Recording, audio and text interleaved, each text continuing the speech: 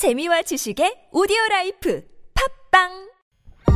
건강한 사회는 불법 도박 신고로부터 1850112 사행산업통합감독위원회.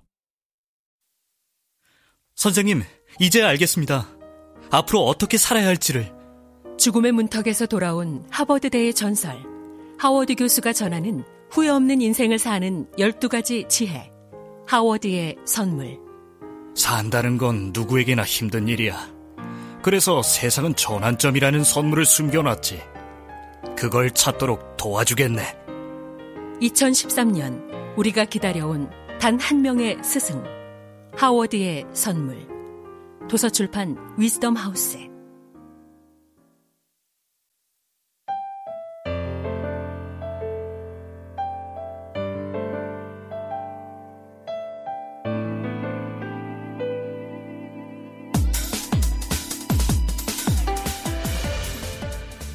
한적한 오후다.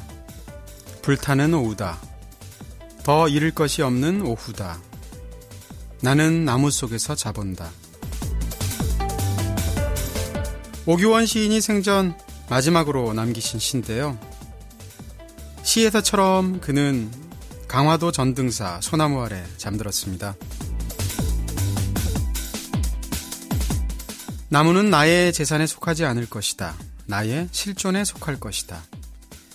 이렇게 썼던 사람은 역시 수목장을 원했던 소설가 이윤기 선생님이십니다. 사람은 죽어서 나무가 됩니다. 나무가 요람이면서 실존일 수 있는 까닭인 것이죠. 그리고 또 어떤 나무는 한 권의 책이 됩니다. 그렇다면 여러분은 지금 여러 겹의 생을 읽고 있는 것이겠죠? 그러니까 꽃은 나무의 육필이면서 또한 우리 앞을 살다간 누군가의 숨결이기도 합니다.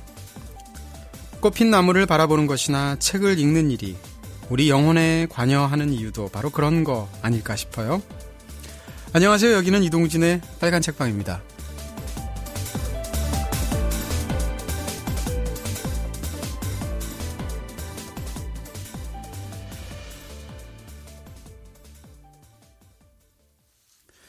네, 책 읽는 거 뭐 중요한가요? 네, 봄이 됐으니까 꽃놀이도 하셔야 되고 납술도 좀 하셔야 되고 그러면서 살아야 하는 거겠지만 그럼에도 불구하고 책을 읽거나 책에 대한 수다들을 나누면서 또 그런 수다 나누는 것을 들으면서 작은 기쁨을 느끼는 그런 분들을 위한 방송이죠. 이동진의 빨간 책방입니다. 자, 요즘 혼자 피식피식 웃는 증상 보이시는 분들 많다고 하고요. 이른바 나홀로 웃음족 혹은 빨책 아리족? 신조어치고는 좀 약간 거치네요. 빨간 책방 듣다가 지하철이나 버스 같은 데서 그리고 또는 사무실이나 심지어 강의실 같은 데서 이상한 사람처럼 혼자 웃게 된다는 그런 고백들이 속속 접수되고 있는데요. 그러니까 저희들이 우스우신 거잖아요. 그렇죠? 근데 나이가 들수록 진짜 제일 듣고 싶은 소리가 있다면 웃기는 남자라는 얘기예요. 진짜로요. 기쁘고요. 자, 이런 분들도 꽤 많습니다.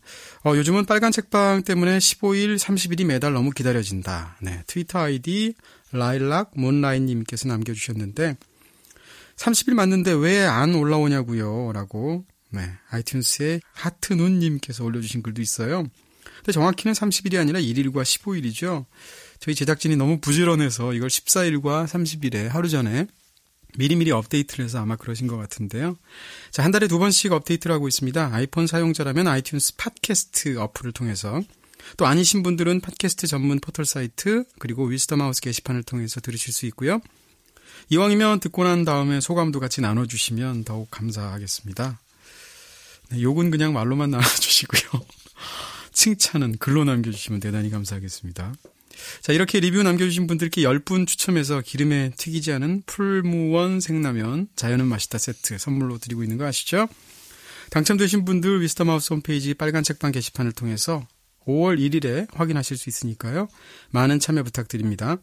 자, 이제 빨간 책방도 듣기만 하는 게 아니라 읽을 수도 있다는 사실도 많이 알려졌을 텐데 바로 뉴스가판대 매거진으로도 새롭게 단장해서 3월부터 여러분들께 선보이고 있습니다.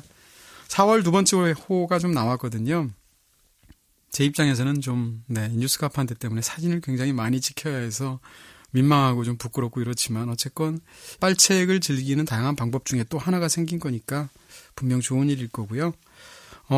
뉴스 가판 때 읽을 거리도 풍성하니까 네, 팟캐스트뿐만 아니라 디지털 매거진 빨책의 매력도 함께 느껴보시면 좋을 것 같습니다.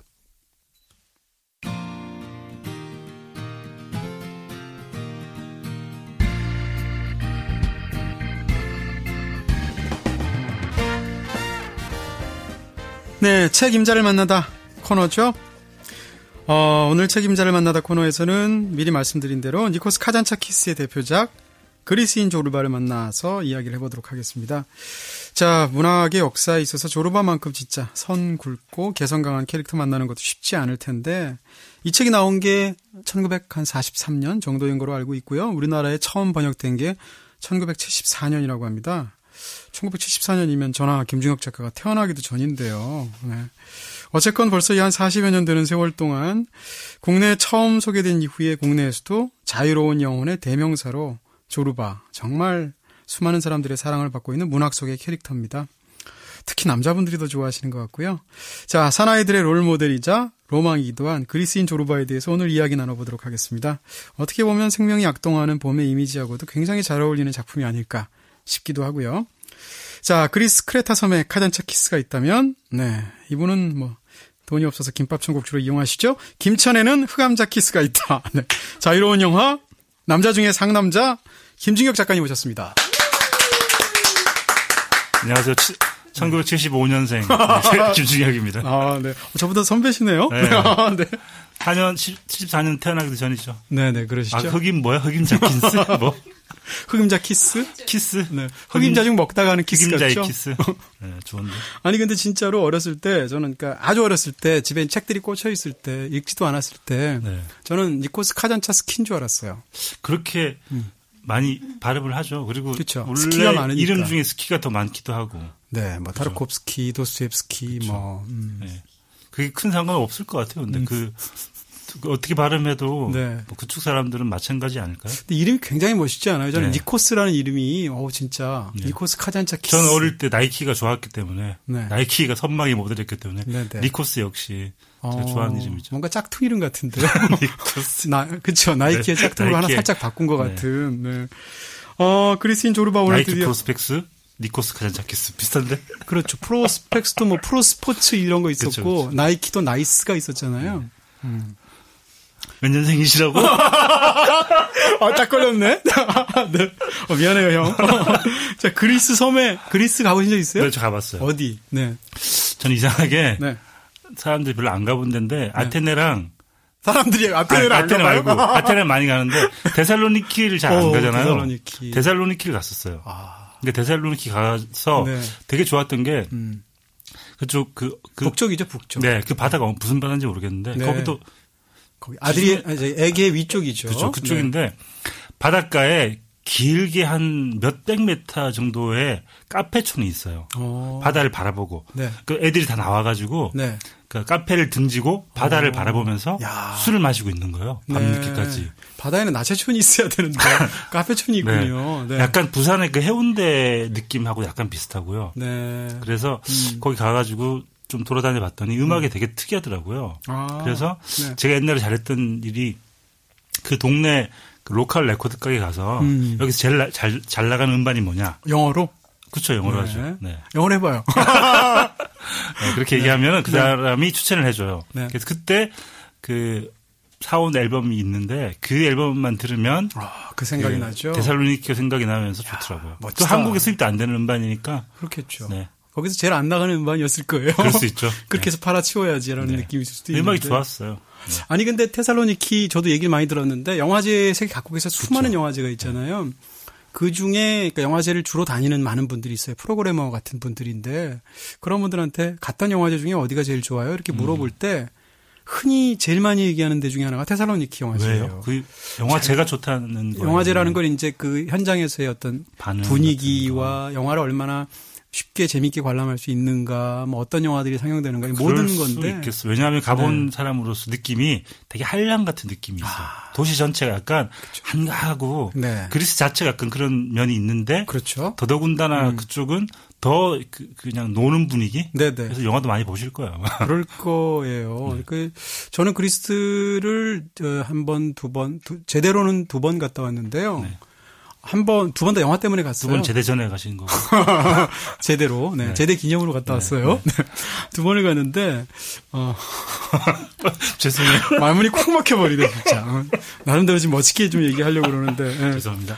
처음 갔을 때가 이제 영화 지중해라는 영화 있어요. 이탈리아 예, 영화. 예. 많은 사람들, 그 영화 참 좋죠. 네네. 그 영화를 찍은 데가 카스텔로 리초라는 섬인데, 그때 갔는데 이 섬이 그리스의 남쪽, 동쪽 끝이에요. 남동쪽 끝.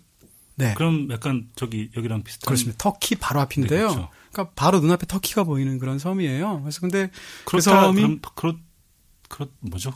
그렇다는 뭐야? 갑자기? 크레타. 네네. 크레타. 네네. 그렇다는 뭐야? 크레타 바로 위쪽쯤 되는 건가? 그렇죠. 크레타가 거의 밑쪽이니까 네. 로도스라는 섬 큰 섬 있죠. 예. 거기서부터 좀 더 동쪽으로 가는 데인데 가기도 굉장히 어렵고요. 근데 어쨌건 갔는데 거기 갔더니 제가 그 섬을 찾아온 최초의 한국인이라는 거예요. 왜냐하면 섬이 워낙 작은 관광지가 아니고 영화를 찍었던 섬인데 근데 그때 그리스 처음 간 거였거든요. 근데 그 여행이 저한테 너무 좋은 기억으로 남아 있어서 지금도 갔던 데 중에 어디가 제일 인상적이냐면 그 중에 하나를 항상 거기 얘기하거든요. 네. 근데 갔는데 마을이 인구가 한 200명밖에 안 돼요.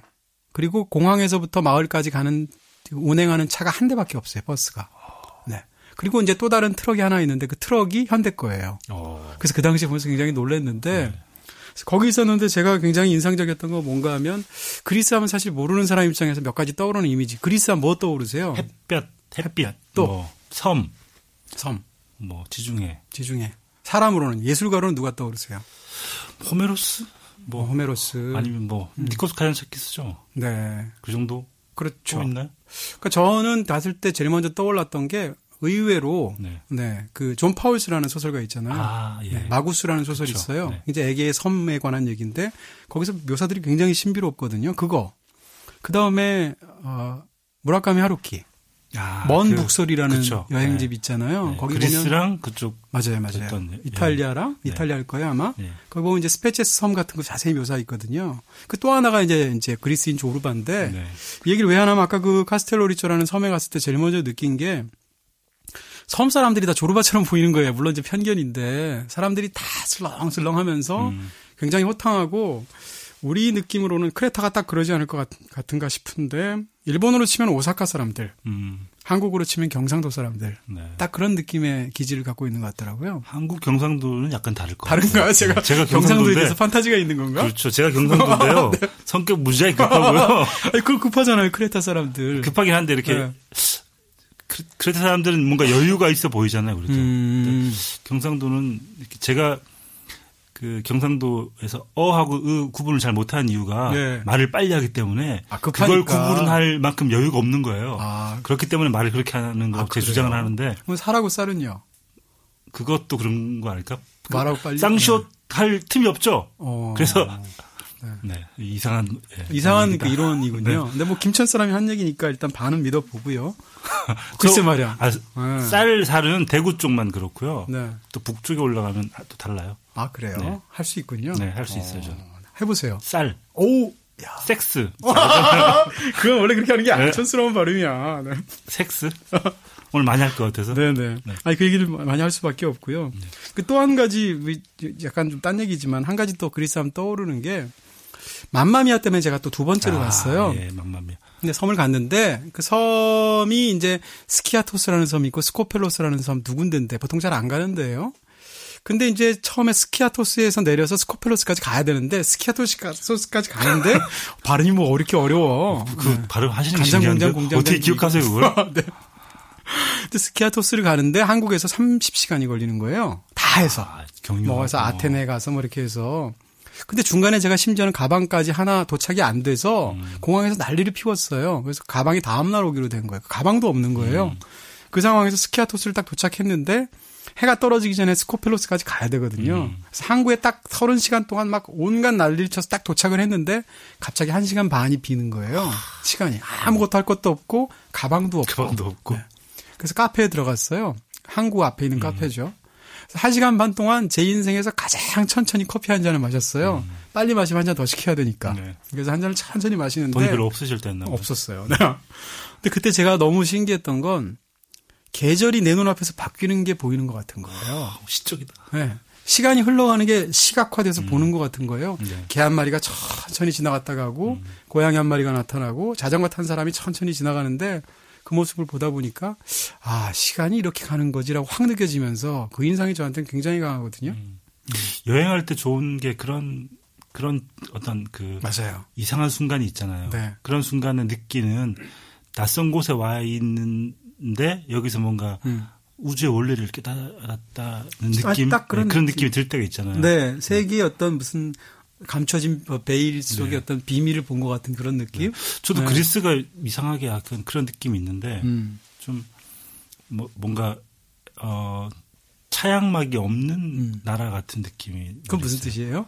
그 뭔가 유럽 쪽은 대부분 약간 날씨도 우울하고 약간 비도 많이 오고 그렇잖아요. 네. 그리스 갔을 때는 저는 뭔가 이 하늘과 맞닿아 있는 느낌? 하늘과 가장 가까운 나라라는 느낌? 뭐 그런 식의 느낌이 약간 좀 있었어요. 이 바로 그리스인 조르바에 보면 조르바를 표현할 때 뱀을 얘기하잖아요. 그렇죠. 네. 아프리카에서 뱀을 숭상하는 이유가 뱀이 온몸으로 대지를 기어다녀서 대지랑 가장 밀착되어 있는 동물이라서 신성화한다는 거잖아요. 그런 의미에서 이제 조르바가 뱀 같다고 얘기하는데 네. 딱 그런 느낌이네요. 그렇죠. 대지랑 밀착된 느낌. 돼지요? 전 발음만큼은 좋은데 내가. 좋은데 돼지하니까. 네. 네, 그렇죠. 그리고 네. 그 조르바 처음 소개할 때 약간 그런 거 있지 않았나요? 탯줄이 잘리지 않은 맞아요, 네, 맞아요. 그런 식의 돼지에 대한 있죠. 얘기를 하면서 맞아요. 네, 그게 탯줄이 잘렸지만 아직 문명화되지 않은 그 사람 그렇죠. 그런 사람이죠. 네네. 근데 그리스가 저는 신화 이런 거와 연관이 있어서 그런지 모르겠지만 갔을 때 약간 그런 느낌이 있더라고요. 확실히 있어요. 네. 신기하긴 하더라고요. 뭐 예를 들면 제가 묵었던 호텔 이름이 아도니스예요. 예를 들어서. 그다음에 그냥 동네 식당에 굉장히 허름한데 스레빠 끌고 딱 갔는데 동네 식당 이름이 암브로시아예요. 암브로시아가 신들이 먹는 신찬이거든요. 네. 맛은 별로 없던데 그 음식. PC방을 갔는데 네. PC방 이름이 PC방도 있어요? 그러니까 PC방과 카페를 겸한 건데 시골이니까 PC방을 갔는데 PC방 이름이 미토스예요. 신화. 너무 웃기잖아요. 네. 한국에도 그런 간판은 많을걸요? 그런가요? 카페, 미터스 카페 이런 거 있을 거예요. 조르바라는 카페도 있을 거예요, 아마. 있을 한국에도. 굉장히 이게 사실 유행 타는 이름이죠. 그렇죠. 조르바가. 그렇죠. 뭔가 좀 있어 보이기도 하고.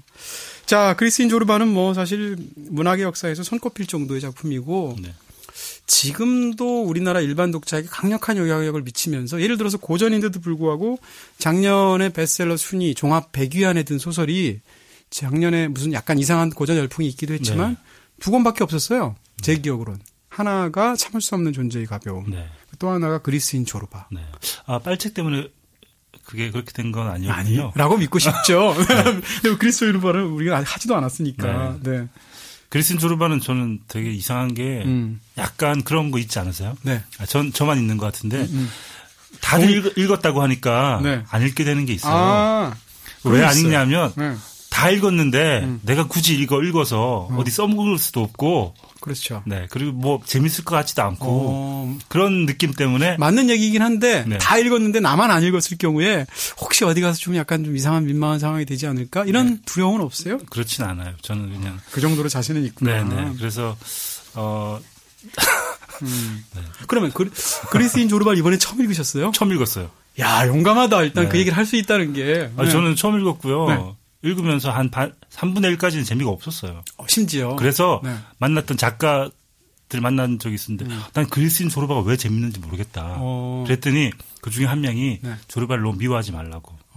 그냥 불쌍한 비정규직이라고. 그래서 미워하지 말라고 농담을 하고. 네. 근데 의외에 아까 얘기하신 것처럼 여자 작가들은 그리스인 조르바를 그렇게 좋아하지는 않더라고요. 확실히 그래요. 네, 확실히 그렇고 네. 남자 작가들은 좋아하는 사람들 많이 봤는데 여자 작가들은 재미있는 것은 알겠다. 하지만 걸작 뭐 고전의 어떤 그 위대한 작품인지는 잘 모르겠다라는 얘기를 하는 사람들이 꽤 있더라고요. 그 여성 비하적인 표현 때문에 그럴 수 있어요. 그렇기도 하고 네. 캐릭터 자체가 워낙 센 사람이잖아요. 그리고 마초죠. 그래서 완전 마초죠. 뭐 바람둥이의 마초의 로맨티스트의 뭐 상남자의 김중혁이네. 그렇죠. 네, 그리스의 김중혁. 예. 네. 한국에 졸업하라고 해주시면 안 될까요? 제목을 그리스인 졸업하잖아요, 제목이. 네네. 이걸 제목을 바꾸면 더 많이 팔릴 거예요. 어떻게? 상남자 졸업하. 졸업하 더 상남자 영어로 뭐죠? 네. 상남자 몰라. 리얼맨? 맨오브맨? 맨오브맨? 이런 식으로 하면, 왜냐하면 저는 그리스라는 어떤 역사를 알아야 될 것 같잖아요. 이 그리스인 졸업하면. 왠지 그리스에서만 일어나는 일인 것 같고. 제가 보기에는 그냥 상남자. 상남자 졸업아? 네. 야, 경품으로는 조스바 주고. 그렇죠. 네. 좋은데? 어디에나 통용될 수 있는 상남자인 것 같아요. 조스바 안 나올걸요? 네. 나와요. 나와요, 요즘도? 네, 나오죠. 먹고 나면 입이 까매지는. 까매지고. 난 세상에서 제일, 얘기하면 안 되나? 네. 제일 안 먹고 싶은 아이스크림 중에 하나가 조스바. 이거 너무 또, 네, 맛있다는데, 나머지 분들은? 저는 흑임자 그거 먹거든요. 먹고 나면 입이 까매지거든요. 방송에서 비슷해요. 좋아하시는 거는 고급품으로 얘기하셔야 돼요. 제가 한번 마이구미 한번 말 잘못했다가, 네. 마이구미만 그동안 진짜 몇백 개 받았거든요. 너무 감사한데, 네. 앞으로는 우리 벤츠, 이런 거. 저 조스바 별로 안 좋아해요. 벤틀리 이런 거. 네, 이런 거 조스바 안 좋아하고, 네. 좋아하시는 거 뭐라고 했죠? 홍삼 18년 된 홍삼 한 뿌리 이런 거? 저 홍삼하고 잘 안 맞아요. 그리고 제가 얘기 들어보니까 또 졸업 얘기 언제 하시죠? 얘기해요. 상관없어요, 어차피. 네. 다 우리 처음 얘기하고 책 나오면 사람들이 다 꺼요. 네, 어차피 앞에 얘기 들으려고 들은 거니까. 네, 제가 또 얘기를 들어보니까 사람들이 청소할 때, 설거지할 때 이거 빨간 책방을 많이 듣는다고 하더라고요. 청소나 설거지가 다 뭔가를 빠른 행동이니까. 그렇죠. 세척하고 뭔가 이렇게 내가 그거 안 하려고 빨간이라고 했더니 또 그거. 네. 그렇기 때문에 저는 사실은 책을 많은 사람들이 읽는 것보다 뭔가 그런 식의 단순 노동, 그러니까 뭔가 계속 반복해야 되는 걸 하면서 여흥을 할 수 있다는 게 그런 작은 위안이 될 수 있다는 게 너무 좋더라고요. 그렇죠. 아니 라디오라는 매체가 우리가 빨간 책방을 포함한 팟캐스트 사실 그렇죠. 네. 귀로 듣는 그런 청각으로 승부하는 매체들이 그렇게 수명을 끝까지 가지는 이유 중에 하나가 동시에 할 수 있으니까. 음악도 그렇잖아요. 네. 그래서 중간중간에 제가 청소 열심히 하세요. 이렇게 멘트 좀 넣어주고 그렇게 하려고. 네. 어쨌건 그리스인 조르바는 너무나 훌륭하고 많이 유명하고 그런 거지만 그래도 간단히 스토리 요약을. 네. 스토리라고 할 것도 없겠지만은요. 네. 의외로 파란만장한 스토리예요. 그렇죠. 그렇죠. 특히 이제 뒷부분에 가게 되면 연속적으로 한 5인물 정도가 죽으면서. 제가 보기에는 이런 얘기하면 욕 먹을지 모르겠지만 니코스 카잔차키스가 뭔가 큰 구도를 가지고 쓴 작품 아닐지도 모른다라는. 되는 대로. 왜냐하면 앞쪽에는 이야기가 아주 느리게 가다가 중반 이후부터 갑자기 이야기가 급물살을 타서 죽고 죽이고 이런 얘기가 많잖아요. 그렇죠. 그래서 급하게 끝낸 게 아닌가. 뒤가 더 좋아요? 앞이 더 좋아요? 전 뒤가 좋아요. 그러신 것 같아요. 지금 말씀하시는 거 보니. 간단히 그래도 얘기를 요약을 할까요? 네. 조르바라는 물론 그리스 사람이 있는데 주인공은 나죠. 재밌는 거는 극 중에서 이름이 전혀 등장하지 않는 사람이 딱 두 사람인데 주요 캐릭터가. 하나가 나고 또 하나는 나랑 관계가 있는 여자예요. 나는 나오죠. 나오나요? 오그레 삼촌이라고 나오지 않나요? 나가 이름이 나온다고요? 조카 뭐죠? 무슨 조카가 부르는 부분이 이름, 있어요? 예, 그게 진짜로? 네. 오, 잠깐만요. 얘기해 줘요. 꼬마는 나는 4살 먹은 내 진료 알카와 장난감 가게를 들여다보던 순간을 떠올렸다. 네. 섣달 금음날이었다. 꼬마는 나를 돌아보며 놀라운 말을 했다. 오그레 삼촌, 나는 쑥쑥 자라나는 뿌리예요. 이게 오그레가 그래 아니야? 오 예스처럼 장그레 씨처럼. 아니 오그레라고 그레가 어이예요. 오지아이. 오그레 삼촌이 약간 애칭 같은 건가? 생각을 했는데. 전 몰랐어요. 네, 오그레 삼촌이 나오긴 나와요. 이게 누군지는 모르겠지만. 네.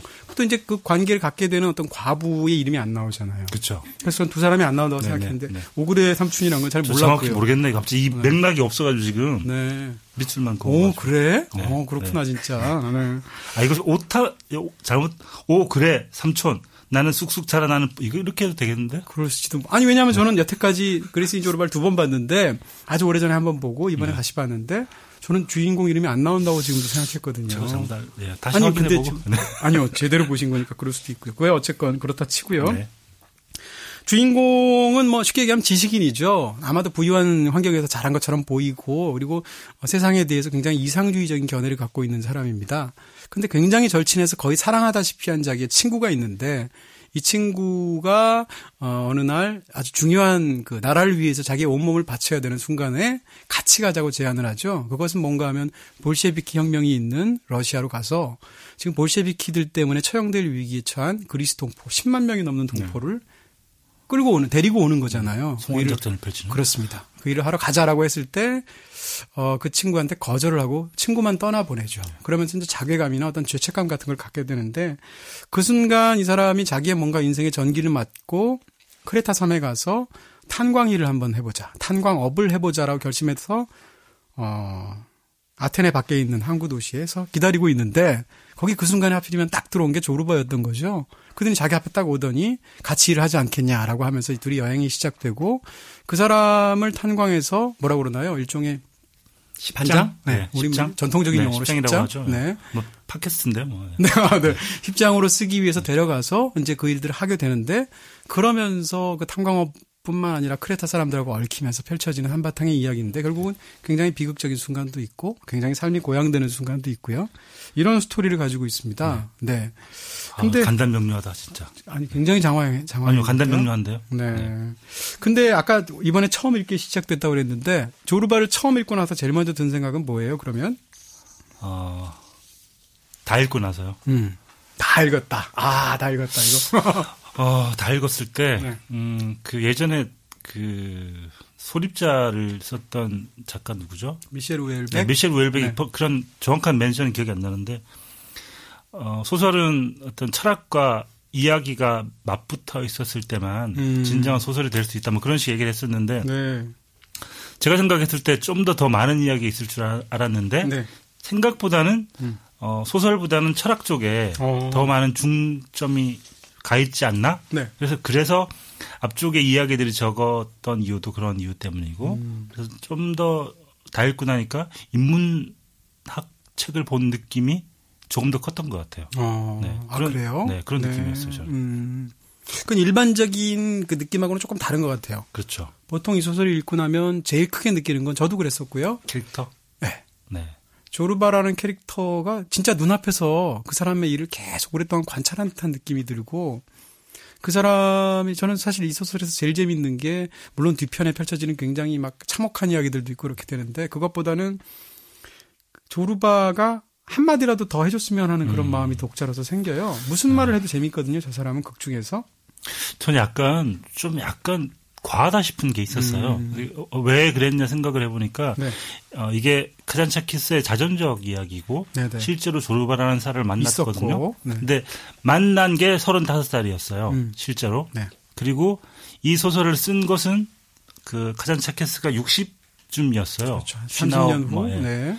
그랬을 경우에 60이라는 나이가 그 썼던 소설인데 그 주인공 나아가 지나치게 좀 과소평가되어 있다는 느낌? 그래서 너무 겸손하다. 너무 겸손하게 조르바한테 막 모든 걸 배워야 한다는 둥, 뭐 저 사람만이 현자이고 나를 진리이고 뭐 이런 식의 얘기를 하는데 네. 그것은 어떻게 보면 그 몇십 년 동안에 생겨난 과장 때문에 그런 식의 캐릭터가 만들어진 게 아닐까라고 생각할 만큼 네.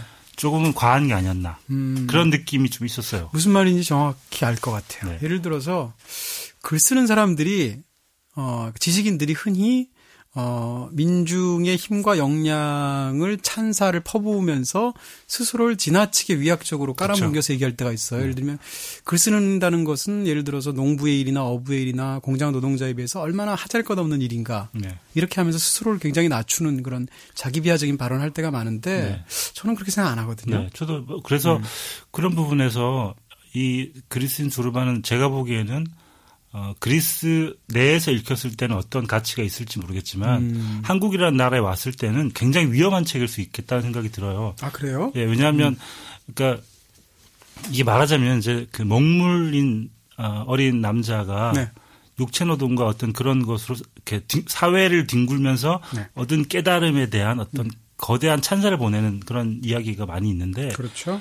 그건 어떻게 보면 되게 위험한 생각일 수 있거든요. 그러니까 그 분명히 글을 쓰는 것 그리고 뭔가 사회를 개혁하는 어떤 사람들도 있고 그런 사람들의 가치를 무시할 수는 없는 건데 지나치게 위약적인 면 그런 면들 때문에 조르바가 오히려 더 그렇기 때문에 오히려 조르바를 더 거칠게 만드는 게 아니었을까.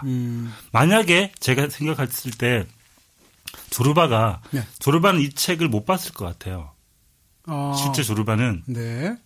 아마 죽었겠죠. 그때 썼을 때 죽었을 테니까. 내용에 따르면. 만약 조르바가 이 소설을 봤으면 뭐라고 했을까?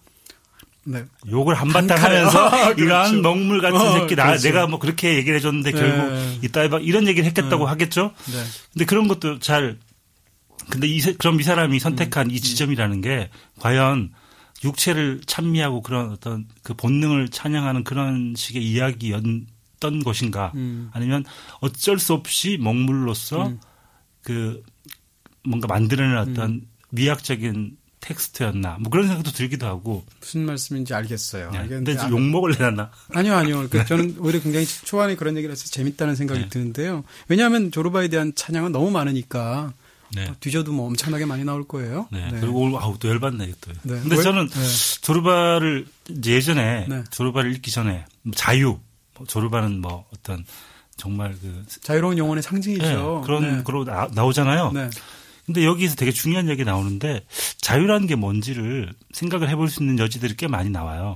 사람들이 조르바를 자유라고 생각하잖아요. 네. 근데 제가 보기에는 조르바가 자유가 아니고 마지막에 조르바가 나한테 얘기해 주는 얘기가 뭐냐면 너는 절대 줄을 끊지 못한다. 사람들은 다 줄에 매여 있고 긴 줄이냐 짧은 줄이냐 뭐 다른 줄이냐 이런 얘기를 하는데 저는 그게 자유 같거든요. 네.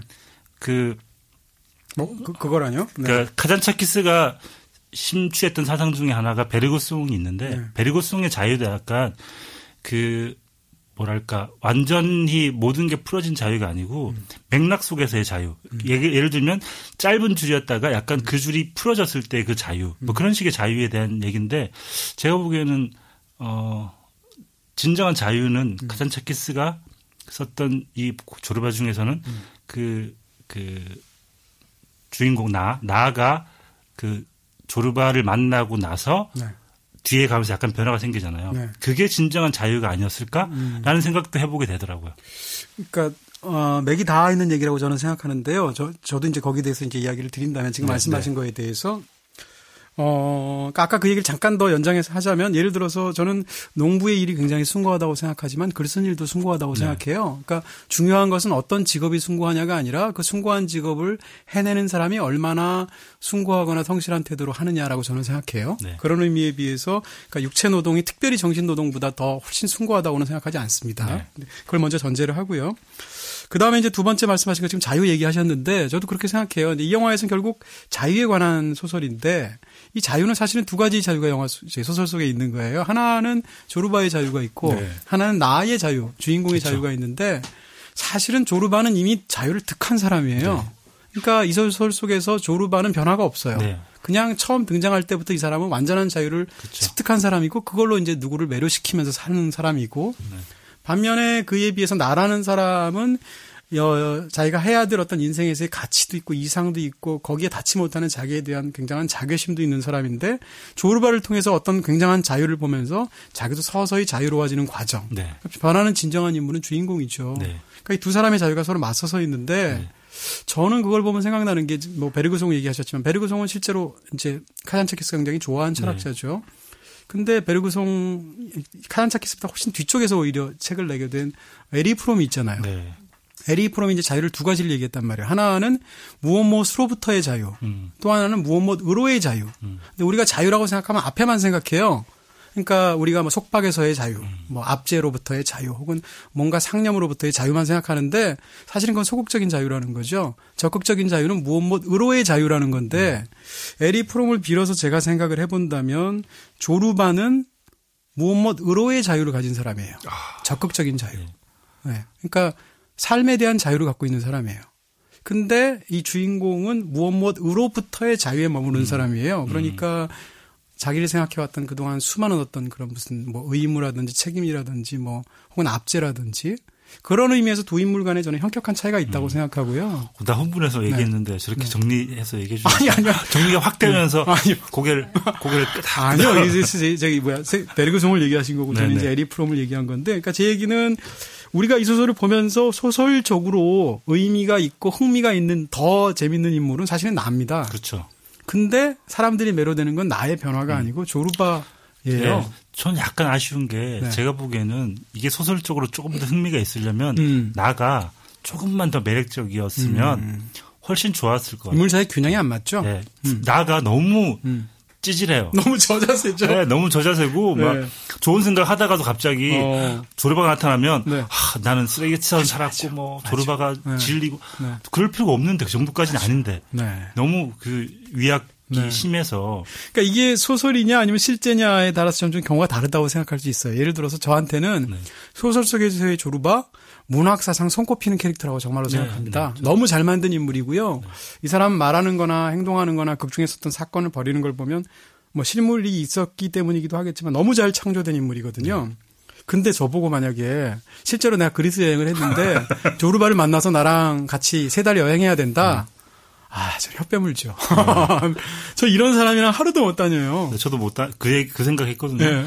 근데 약간 경우가 다른 이야기이긴 한데, 그러니까 저는 이제 어릴 때부터 약간 시골에서 자랐거든요. 시골의 정서 같은 게 있어요. 그러니까 도시에서 볼 수 없는 조르바 같은 그런 정서는 아니지만 기본적으로 약간 터프하고 이렇게 그 이웃 간의 어떤 관계가 약간 다르고 뭐 참견하기 좋아하고 뭔가 이렇게 발 넓고 참견 그런 식의 그 정서가 있거든요. 그렇죠. 네.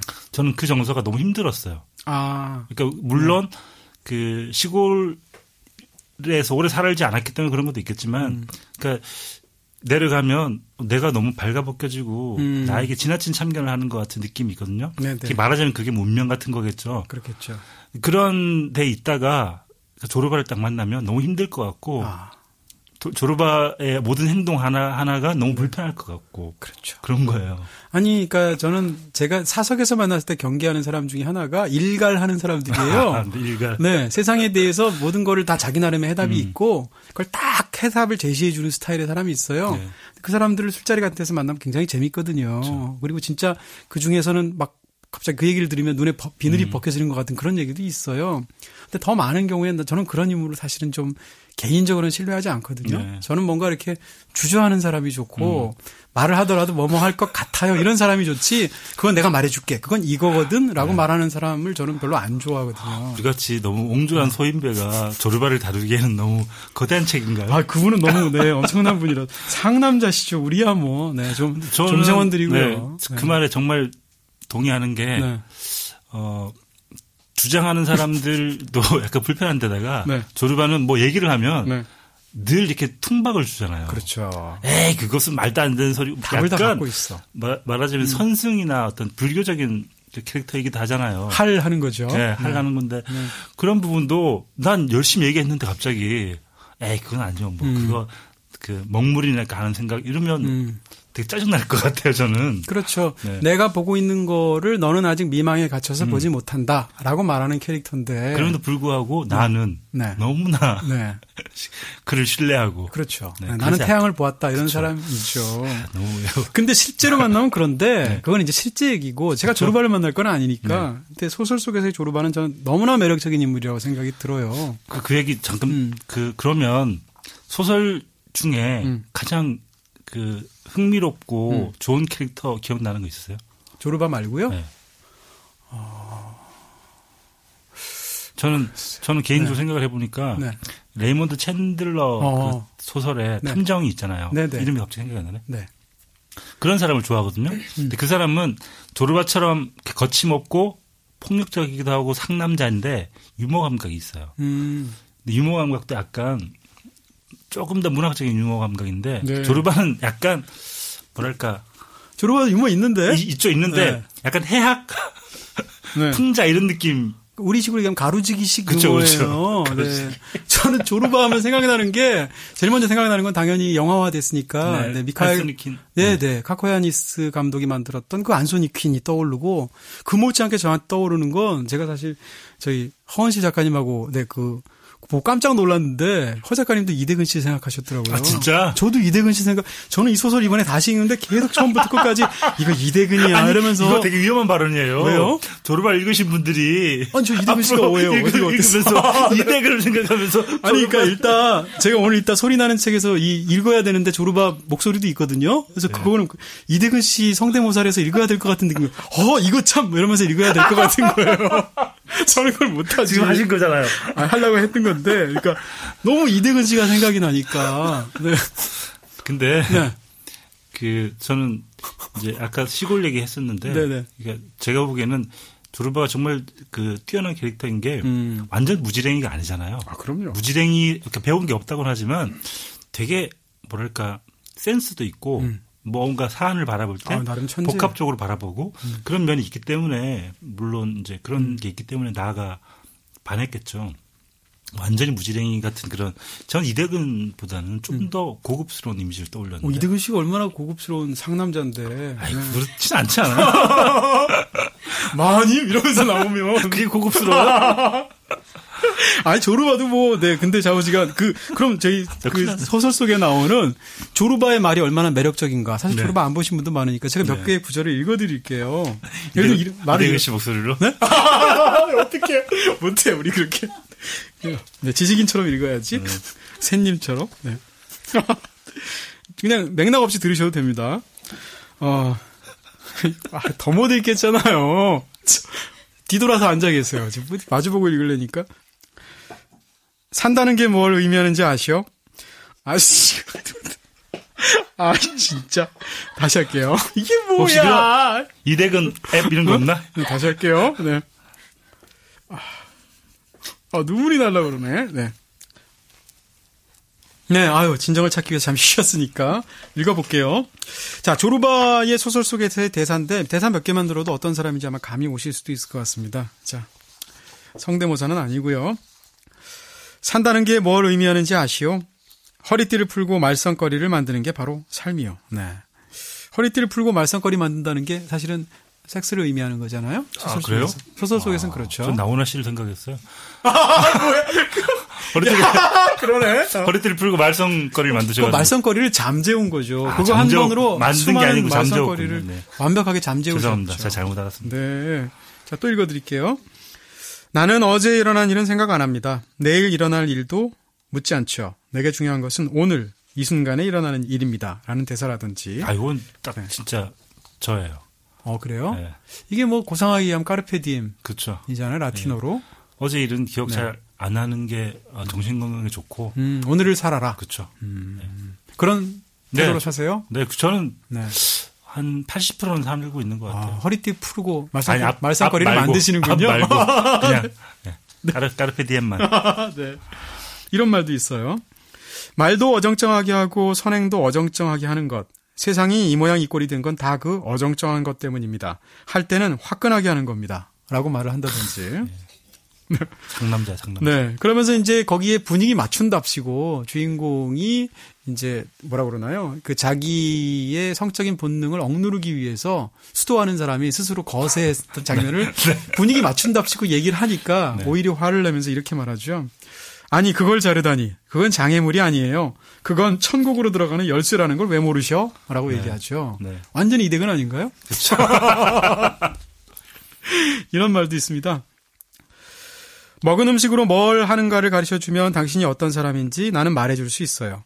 혹자는 먹은 음식으로 비계와 배설물을 만들죠. 나는 내가 먹은 걸 일과 좋은 유머에 씁니다. 네. 굉장히 멋있는 말이에요. 네. 그리고 또, 네네. 일과 유머, 그 얘기는 사실은 옛날부터 있던 얘기니까요. 먹은 게 당신을 얘기해 준다는데. 그렇죠. 이런 표현법은 사실은 굉장히 많죠. 네. 그 중에서 이제 와닿았던 게, 네. 저도 일과 유머에 쓰고 있는 것 같아서. 허리띠. 네. 아니, 일과 유머에. 먹은 것들을 일과 유머에 쓰고 있는 것 같아요. 그러세요? 네. 밤일. 내가 무슨 얘기를 하는 거야, 지금. 이거 빼주세요. 아니, 안 빼셔도 돼요. 이거 빼줘야 될 것 같은데. 저 밤에 일해요. 네. 허리띠 풀고. 네. 어떻게 하셨지? 참, 네. 아니, 근데, 지금 아까 까르페 디엠 얘기했는데, 한 가지 더 읽어드릴게요. 이런 말도 있어요. 저는 이 말이 굉장히 감동적이었습니다. 네. 두 사람이 대화할 때 대부분의 경우에 먹으면서 얘기를 해요. 네. 근데, 이렇게 얘기하죠. 먼저 먹읍시다. 먼저 배를 채워놓고 그 다음에 생각해 봅시다. 모든 게 때가 있는 법이죠. 지금 우리 앞에 있는 것은 육반입니다. 우리 마음이 육반이 되게 해야 합니다. 내일이면 갈탄광이 우리 앞에 있을 겁니다. 그때 우리 마음은 갈탄광이 되어야 합니다. 어정쩡하다 보면 아무것도 못하죠. 라고 말하는데 거의 멘토 아닙니까? 이쯤 그렇죠? 되면 요즘 네. 가장 각광받는. 네. 이렇게 말을 고급스럽게 하는 사람이 네. 어떻게 무지랭일 수 있어요? 전혀. 아니 무지랑이라는 말 아무도 안 했어요. 그러니까 그렇게 약간 그리잖아요. 그렇죠. 그렇죠. 배운 것 없이. 본인 스스로가 조르바한테 말을 하죠. 네. 네. 마이구미를 먹을 때 마이구미 된다는 거잖아요. 그리고 그렇죠. 네. 돼지고기를 먹을 땐 돼지고기 되고. 네. 이게 사실은 아니 왜냐면 마이구미형 이대근을 생각한 거예요. 왜 그 마이구미에 해당하는 미국 거미 배어 있죠. 거미 배어. 네, 있죠. 그 곰 모양이잖아요. 네, 그렇죠, 그런 식으로 이대근 씨 모양이면 어떨까 그 생각을 제가. 죄송합니다 이대근 씨. 네, 존경합니다. 네. 아유. 네 말씀하세요. 아니요. 네. 다 까먹었지. 네. 아니 그래서. 일단 이 인물이 왜 그렇게 주인공한테 매력적이었을까? 네. 모든 면에서 두 사람은 대조가 되죠. 일단 그렇죠. 주인공은 관념어를 사용하고 있어요. 네. 그리고 펜대를 굴려서 끊임없이 뭘 쓰거나 반대로 책에서로부터 뭔가 인생에 대한 비밀을 얻으려고 하는 사람인데 조르바는 굳이 얘기하면 이제 스트리트 스마트잖아요. 네. 거리에서 깨달은 지혜로 그렇죠. 굉장한 어떤 무엇을 육체화된 언어로서 말을 하는 사람. 네. 그렇죠? 거리에서 얻은 지혜를 아주 숭상하는 것은 좋으나 네네. 제가 아까 말씀드린 것처럼 크산차키스는 네.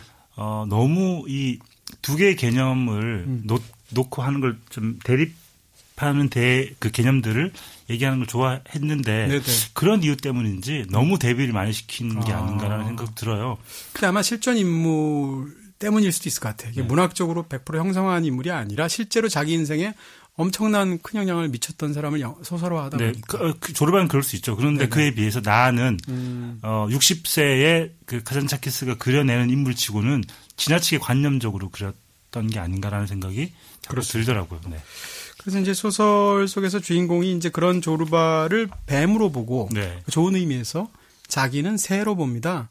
저 인물은 대지에 관한 인물, 자기는 이제 하늘을 쳐다보는 인물로 생각하는데 그러면서 이제 대지와 별을 두 사람을 관해서 스스로가 자기를 낮추면서 지금 얘기하신 대로 얘기하고 조르바는 굉장히 숭앙하고 나서 이렇게 그 문장이 마무리돼요. 저는 이 문장을 굉장히 좋아하는데요. 그걸 딱 두 사람에 대한 묘사를 스스로가 마치고 나서 하늘의 별은 술을 불려나갔다. 별들은 인간에게 냉혹하고 잔혹하고 냉소적이며 무자비했다. 우리는 피차 아무 말 하지 않았다. 우리는 겁에 질린 채 하늘만 바라보았다. 이렇게 끝나거든요. 근데 이게 그냥 하늘에 대한 묘사라면 그냥 그건데 이것이 앞에 되면서 그 별이라는 것이 상징하는 인간의 어떤 그런 관념적인 이상이라든지. 저는 여기서 좋았던 대목은 그 주인공 나가 자연을 묘사하거나 그런 대목도 되게 좋은 게 많았어요. 그럼요. 그런 게 저는 오히려 그쵸. 더 좋았던 것. 조르바의 대사보다도. 그래서 그 마지막 부분에 이제 모든 얘기가 끝날 때쯤에 네네. 이런 묘사가 있어요. 네. 우리 위에서 밤은 별에다 불을 켰고 우리 내부에서는 심장이 안식을 구하려 했으나 거절당했다. 네. 이런 문장 딱 보고 있으면 네네. 정말 이게 위대한 소설이구나 생각이 들고 이 소설의 위대함을 제가 네. 부정하는 것은 아니고요. 그러니까 생각했던 것보다는 네. 좀 더 숙고해야 될 만한 소설이 아닌가. 그러니까 지나치게 그 조르바라는 캐릭터를 숭상하는 것 이런 걸 약간 경계를 두면서 봐야 할 소설이 아닌가라는 생각이 들었어요. 네. 무슨 말씀인지 알겠고요. 네. 근데 이제 저는 사실 여성 독자들이 이걸 어떻게 읽을까 궁금해요. 솔직히 얘기하면. 제가 읽었던 그리스인 조르바에 대한 수많은 찬사들은 대부분 남성 작가들이 했거든요. 네. 예를 들어서 극 중에서 보면 좀 심할 정도의 여성 하대적인 표현들이 있습니다. 그렇죠. 예를 들면 이런 거예요. 그 중에서도 너무 심한 건 제가 못 읽어드리고요. 네. 제가 읽을까요? 네. 이런 표현들이 있죠.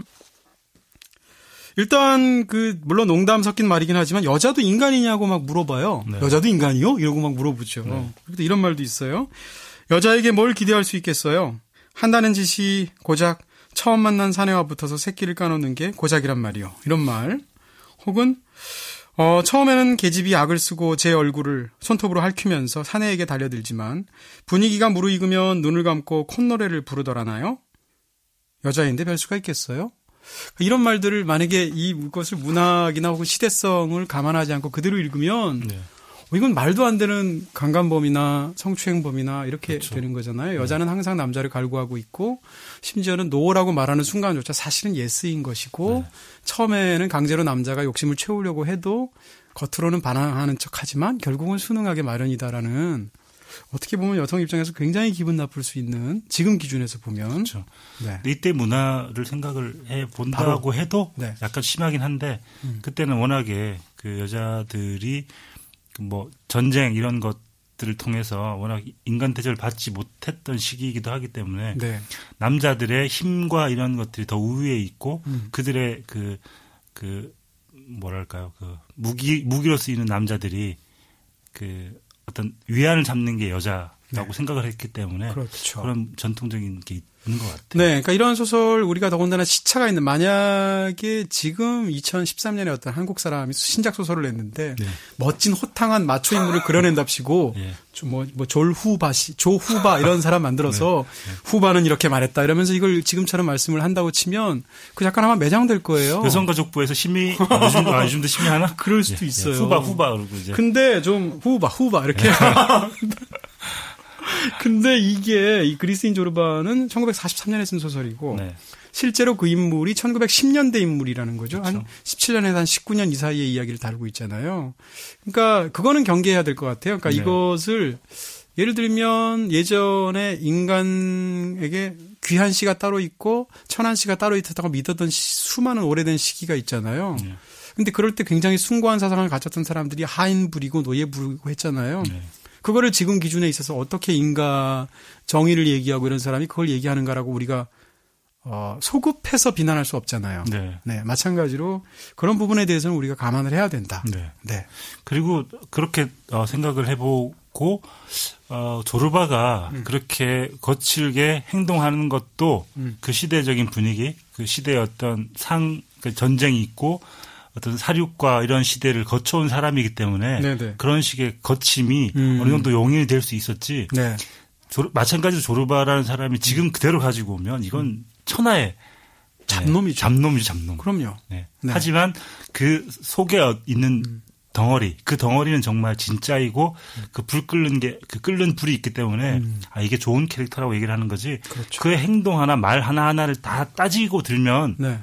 사실은 책을 볼 수가 없죠. 네. 소설 속에서 인물이라는 것은 그 인물이 얼마나 정의로운가를 우리가 판단한 게 아니고 네. 얼마나 문학적으로 잘 형상화되어 있는가를 판단하는 거니까 그런 면에서 조르바는 훌륭한 캐릭터라는 거죠. 매력적이죠. 네. 네.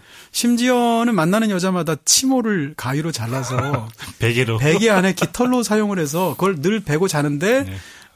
뒤에 얘기는 할 수가 없고. 네, 어쨌건 그 말도 안 되는 인물 있잖아요.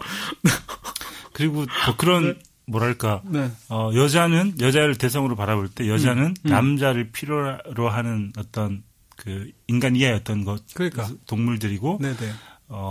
그 남자는 여자를 외롭게 하면 안 된다. 그러니까요. 그런 식의 어떤 그 죄악이라고 하죠. 예, 그게 가장 큰 어떤 어떻게 보면 조르바의 사상 중에 하나예요. 그렇죠. 네. 그게 이제 어떻게 보면 그걸 현대로 그대로 가지고 온다고 치면 우리 앞에 있는 사람을 사랑하자. 그 사람의 어떤 사랑하는데 모든 걸 다 올인하고 너무 이렇게 다른 것들 많은 걸 이렇게 고민하고 계산하지 말고 과거나 미래 생각하지 말고 그 사람에게 올인하라. 이런 식으로 이제 네. 시대를 극복하면 해석할 수 있죠. 그렇게 말하는 사람들이 바람둥이들이죠. 아, 그래요? 네. 전 그렇게 생각하지 않습니다. 아니 그래서 또 그 중간에 이제 저는 오르탕스 부인도 굉장히 좋거든요. 네, 좋죠. 보블리나라고 불리기도 네. 하는. 근데 그 인물을 약간 낮춰보면서 소설이 가지고 놀고 있어요, 사실. 거짓말하고 뭐. 네네. 그런데 그럼에도 불구하고 그 인물에 대한 어떤 짙은 연민 같은 것을 소설이 갖고 있는데 네. 저는 그래서 오르탕스 부인 그 중굴 때의 묘사.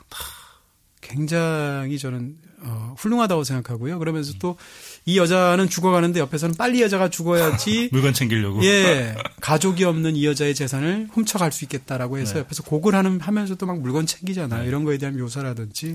그게 어떤 그 분위기라는 게 사실은 그 현대 어떤 상황을 생각해 보면 한 사람이 죽으려고 하는데 그 사람에 대한 애도 없이 막 덤벼드는 게 이해가 안 되잖아요. 네. 근데 그 시대이기 때문에 가능한 어떤 묘사이고 그렇죠. 상황인 거죠.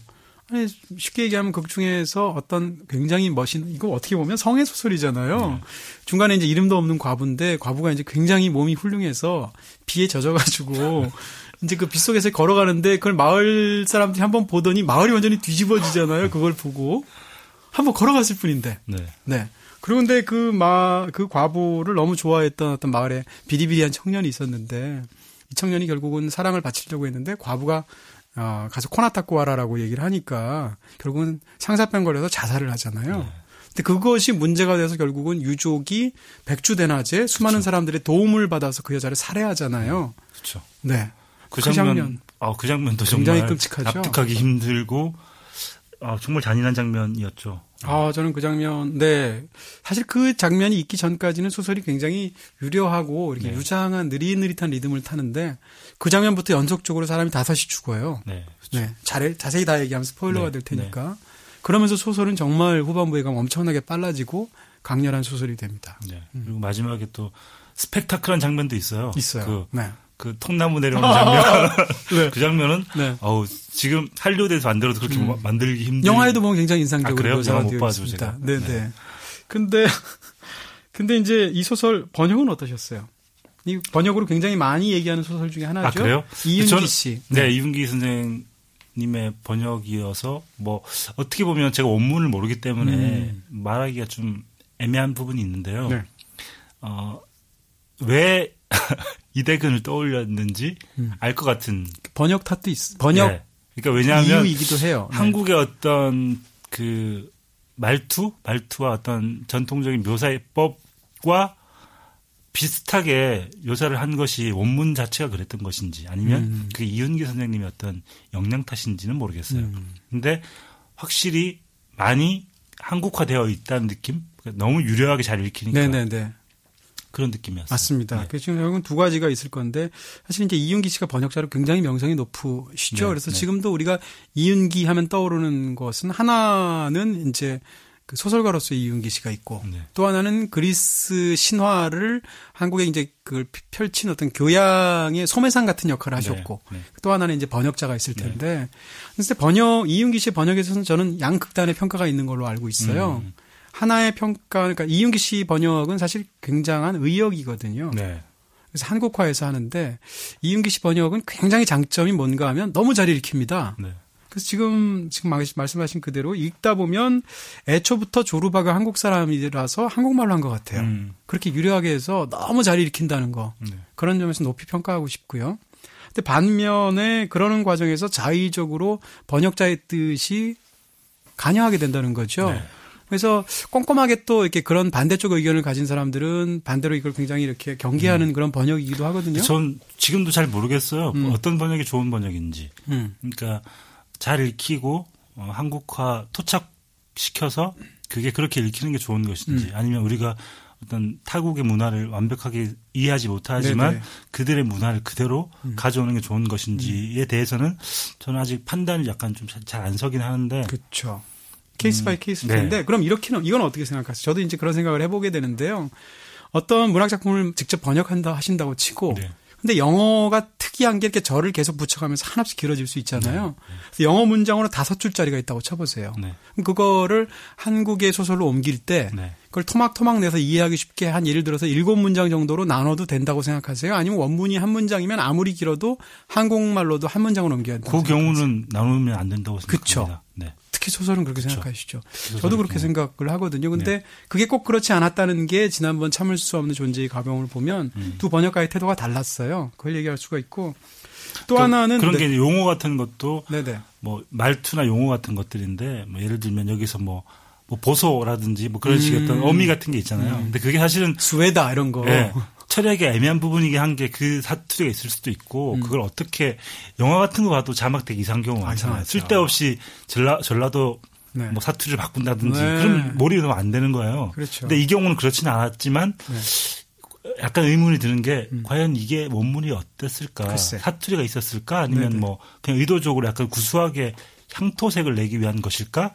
그런 의문은 조금 들긴 들었어요. 예전에 굉장히 재밌게 본 제가 책이 이재호 교수가 쓴 문화의 오역이라는 책이 있어요. 네. 근데 그 책을 보게 되면 그 책의 절반이 이윤기 씨의 오역에 대해서 집은 건데 오역이 많다가 아니라 네. 구체적으로 딱 이렇게 뽑아가지고 그걸 다 이제 찝어내는 건데 사실 근데 번역이 워낙 어려운 일이기 때문에 누가 어떤 사람의 번역이라도 철저하게 따지게 되면 그런 것들이 물론 많죠. 네. 근데 제가 하고 싶은 얘기는 번역에 관해서 과연 어떤 게 좋은 번역인가에 그렇죠. 대해서 굉장히 좋은 하나의 사례 연구가 네.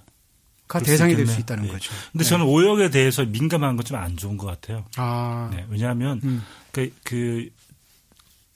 그것은 번역자의 선택인 것 같고요. 네네. 선택한 거에 대해서 알려주고 나는 이러이러하기 때문에 이렇게 번역을 했다라는 얘기를 해줄 수 있고 네. 그것은 그 작품을 바라보는 제2의 창작자인 번역자의 몫이기 때문에 네. 그것을 뭐 오역이라고까지 얘기가 힘들 것 같다고 생각을 해요. 네. 조르바가 개인적으로 가장 매력적인 부분이 있다면 뭡니까? 예를 들어서 문체 혹은 뭐 뒷부분에 어떤 굉장히 스토리를 타고 가는 부분, 네. 뭐 캐릭터 뭐 등등등. 저는 캐릭터하고 그 뒷부분의 스토리였던 것 같은데요. 스토리. 네. 아, 그 스토리가 사실은 어떻게 보면 역사에서 흔히 있는 스토리이기도 하잖아요. 그렇죠. 네. 근데 그걸 다뤄낸 솜씨가 굉장하죠. 네. 그게 이제 위대한 개츠비 같은 경우도 그렇고 네. 앞쪽에는 되게 설렁설렁하게 네. 주인공들을 그 등장인물들을 여기저기 이렇게 쓸데없이 배치해 놓은 것처럼 뭐 이렇게 놨다가 보이는데, 네. 마지막에 사건들을 확 몰아칠 때 그들을 다 끌어들여서 네. 확 휘감는 솜씨 아, 그런 게 아마 약간 대가의 솜씨 같은 게 있는 것 같고요. 맞습니다. 아까 제가 농담처럼 이제 카잔차키스가 너무 급하게 쓰신 거 아니냐고 얘기했지만 그럴 리는 절대 없고 네. 그런 어떤 그 뒷부분에 몰아치기 위해서 앞부분에다 설치해 놓은 인간들 그런 리듬 같은 게 아닌가 싶어요. 네. 대부분의 좀 좋은 작품들이 그런 작품들이 꽤 많았던 것 같아요. 앞에는 잘 안 읽히는 것 같고 이 인물들이 왜 이렇게 천천히 움직이지 싶었는데 마지막에 각자 하는 일들이 네. 다 직결이 되면서 사건이 크게 이렇게 번져나가는. 네. 근데 니코스 카잔차키스 자체가 상당히 진보적인 견해를 갖고 있고 네. 굳이 얘기하면 이제 좌파적인 견해를 갖고 있는데 조르바는 굉장히 우파적인 인물이잖아요. 그렇죠. 사실상. 네. 근데 그렇게 된 게 극 중에서 알고 보면 조르바가 젊은 시절에 터키에 대해서 크레타의 독립전쟁을 수행하는 과정에서 네. 굉장히 잔혹한 일을 자기가 저질렀던 거죠. 네. 정의의 이름으로. 네. 근데 그것이 나중에 지나서 휴머니즘에 입각해서 쳐다봤을 때 자기가 도대체 무슨 짓을 했던가에 대한 거기서부터 인간이라는 종에 대한 어떤 환멸 같은 것을 네. 조르바가 갖게 되잖아요. 네. 그게 저는 그 조르바를 등장시켰던 일 중에 가장 그 중차대하게 다뤘던 게 네. 그런 사륙을 했던 사람이 나중에 이제 그 얘기를 하잖아요. 그 터키 놈 그런 놈들을 죽이고 싶었다. 죽일 수밖에 없었다라고 얘기를 하다가 네. 그게 나중에는 모든 사람들이 불쌍한 사람들이구나. 어떤 인류에 대한 그 동정 그리고 그렇죠. 인류에 대한 공감 같은 걸 하면서 그 좀 시야를 넓히고 싶었던 이유로서 네. 그 조르바를 그렇게 좀 포진시킨 게 아니었나? 라는 생각도 들어요. 그렇죠. 네. 근데 결국은 이제 이 소설이 단순히 재미있는 이야기를 내가 너에게 들려주마라는 것이 아니라 결국은 철학 소설이라고 네. 볼 수도 있잖아요. 네, 그렇죠. 그런 측면에서 봤을 때 결국은 두 인물의 대립인데, 근데 이 대립이 사실은 굉장히 큰 대립인데 사실은 소설 속에서는 크게 묘사를 안 해요. 네. 주인공인 나라는 사람은 굳이 얘기하면 19세기의 공상적 사회주의자 같아요. 뭐 네. 로버트 오웬 같은 그렇죠. 사람, 네. 자기가 재산이 굉장히 많은데 그 재산을 가지고 어떤 굉장히 이상적인 어떤 공산 공동체를 만들고 싶어. 그렇죠. 근데 주인공도 자체도 실제로 그 탄광이 잘 되면 그 주민 그 노동자들하고 같이 자기가 네. 그런 어떤 사회를 생각했던 거잖아요.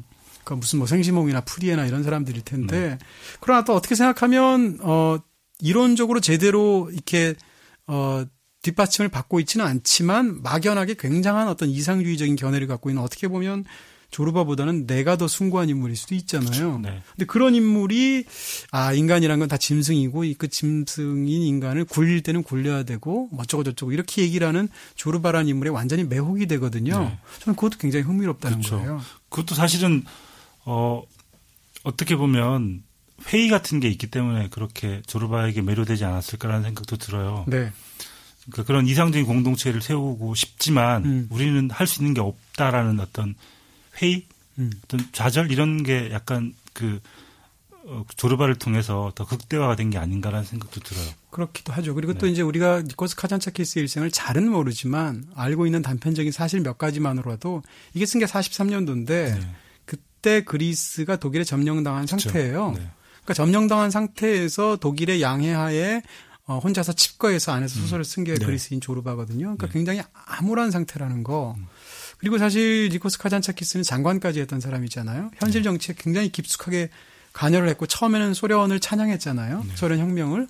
근데 많은 당시의 유럽의 지식인이 그랬듯이 사실 소련이 그런 사회가 아니었었고 그런 과정 속에서 트위스트를 겪었고 네. 이런 인물이잖아요. 네. 그런 상황 속에서 본인이 젊은 시절에 믿어왔던 굉장히 들끓는 그런 정의롭고 열정적인 어떤 진보적인 어떤 사회를 향한 자기의 희망이라는 것이 네. 결국은 수많은 그런 어떤 경험을 겪은 조르바라는 인물을 통해서 봤을 때 네. 내가 얼마나 책상 물림이었는가라고 깨닫게 되는. 예, 그게 네. 35세에 만났던 조르바, 그리고 60세에 쓴 작품, 그 사이에 있는 25년 사이에 네. 어떤 좌절감 그런 것들이 들어간 것 같죠. 예, 조르바 인물을 통해서 확실히 더 들어가서 그런 그런 게 있는 것 같아요. 그렇죠. 조르바를 만났을 땐 30대였지만 네. 이 소설을 쓸 때는 이미 조르바 나이가 됐어요. 그렇죠. 60 네. 초반인가 네, 아마 60 초반이죠. 그렇죠. 네. 그런 면에서 이해할 수 있을 것 같고요. 그리고 일단 이 모든 것을 다 감안한다 하더라도 저는 조르바라는 캐릭터는 이렇게까지 잘 만들어낼 수가 없을 정도로 문학사에서 탁월하게 형성이 되어 있고 네. 실제로 문학 안에서는 엄청나게 매력적인 인물이고 네. 아까도 얘기했듯이 저 인물이 한마디라도 더 해줬으면 하는 기대로 독자가 보게 하는데 네. 사실 그런 인물이 얼마나 되겠습니까? 네. 예, 그 대화 쓰기 어렵지 않나요? 일반적으로? 그렇죠. 대화를 쓰는 게 저는 사실은 저 개인적으로는 옛날에도 얘기했나 모르겠는데 한국에서 대화 못 쓰는 작가 베스트 10 안에 들지도 모른다고. 네. 초반에는 대화를 쓰기가 너무 힘든 게요. 네. 지금도 소설을 처음 쓰시는 분들은 그런 경험을 하겠지만 대사가 그 사람이 되어서 대화를 해야 되는데 그렇죠. 작가가 그 사람에게 대사를 주는 거예요, 그냥. 그러면 네. 모든 같은 사람은 다르지만 대사는 동일하고 톤도 똑같아지고 아무런 맥락이 없어지는데 네네. 자기가 하고 싶은 얘기를 입을 빌려서 하는 건데 어떤 시점이 되면 그 사람이 약간 생생해지면서 내가 그냥 그 사람이 하는 얘기를 받아 적는 것 같은 역전되는 듯한 느낌이 들 때가 있거든요. 네. 제가 보기에는 그 조르바라는 인물 자체가 워낙 있기 때문에 그 톤을 설정하기는 되게 쉬웠을 것 같아요. 어떤 그런 게 있잖아요. 네. 그래서 그렇기 때문에 굳이 그 사람이 하지 않은 말이어도 네. 이런 상황에서는 당연히 그 사람이 그런 말을 했겠구나. 네. 그런 현현화하기에는 좀 쉬웠던 경우였기 때문에 더더군다나 이 캐릭터를 이렇게 좀 잘 만들어낼 수 있지 않았을까. 네. 저도 이제 직업적인 이유로 시나리오 같은 걸 이제 봐달라고 하는 경우가 종종 있어요. 그래서 보다 보면 어떤 그러니까 시나리오, 이거 진짜 못 쓴 시나리오다라고 제가 판단하는 몇 가지 기준 중에 하나가 대화를 어떻게 쓰느냐인데, 물론 시나리오에서는 대사가 제일 중요하죠. 그렇죠. 전화할 때를 저는 유심히 봐요. 전화를 할 때 저쪽에서는 말하는 게 안 들리고 여기만 들리게 대부분 영화가 처리하잖아요. 전화할 때 이런 식의 대사들이 있습니다. 그래 네가 지금 공덕동 사거리에 있다고? 이렇게 얘기하죠. 전화할 때 그렇게 말하지 않거든요. 예를 들면 저쪽에서 내가 지금 공덕동 사거리에 있거든. 그러면 그래서 그럼 거기서 어떻게 간단 말이야? 이렇게 물어보지. 그렇죠. 너 지금 공덕동 사거리에 있거든라고 해서 당시 상대방이 한 말을 그대로 반복하면서 듣는 독자들이나 관객들한테 정보를 전달해 주지 않거든요. 그렇죠. 이런 작법이 굉장히 많아요. 그걸 한번 비틀어줘야죠. 그렇죠. 홀리데이 인 호텔은 망하지 않았나? 그렇지, 이런 식으로 한다든지. 네. 그 사람이 예를 한 들어도 말을 호텔이 나오는군요. 네네. 네. 그 사람이 한 말을 추측할 수 있게 네. 다시 네. 한번 비틀어서 네. 넓혀주는. 지금 베스트 웨스턴으로 바뀌었어요. 그렇죠. 그래요? 저는 그 홀리데이인이 나이가 많아가지고 잘. 네. 예, 그러시군요. 네. 대사 쓰는 게 되게 힘들어요. 어렵죠. 그리고 그 사람의 말투로 쓴다는 건 더더군다나 되게 힘든데. 제가 이제 그래서 마지막으로 덧붙일 것은 저는 이 소설이 어떻게 보면 일종의 성장 소설. 예. 30대죠. 예. 그렇죠? 일단 이 사람이 소설이 시작할 때 딱 보면 소설의 시작 타이밍이 굉장히 좋죠. 네. 자기는 친구를 막 떠나보냈어요. 그렇죠. 한 시절하고 이미 이별을 했는데 가버린 시절에 대해서 자기가 너무 제대로 처신하지 못해서 죄책감을 갖고 있어요. 그런 바로 그 순간에 새로운 인물이 옵니다. 네.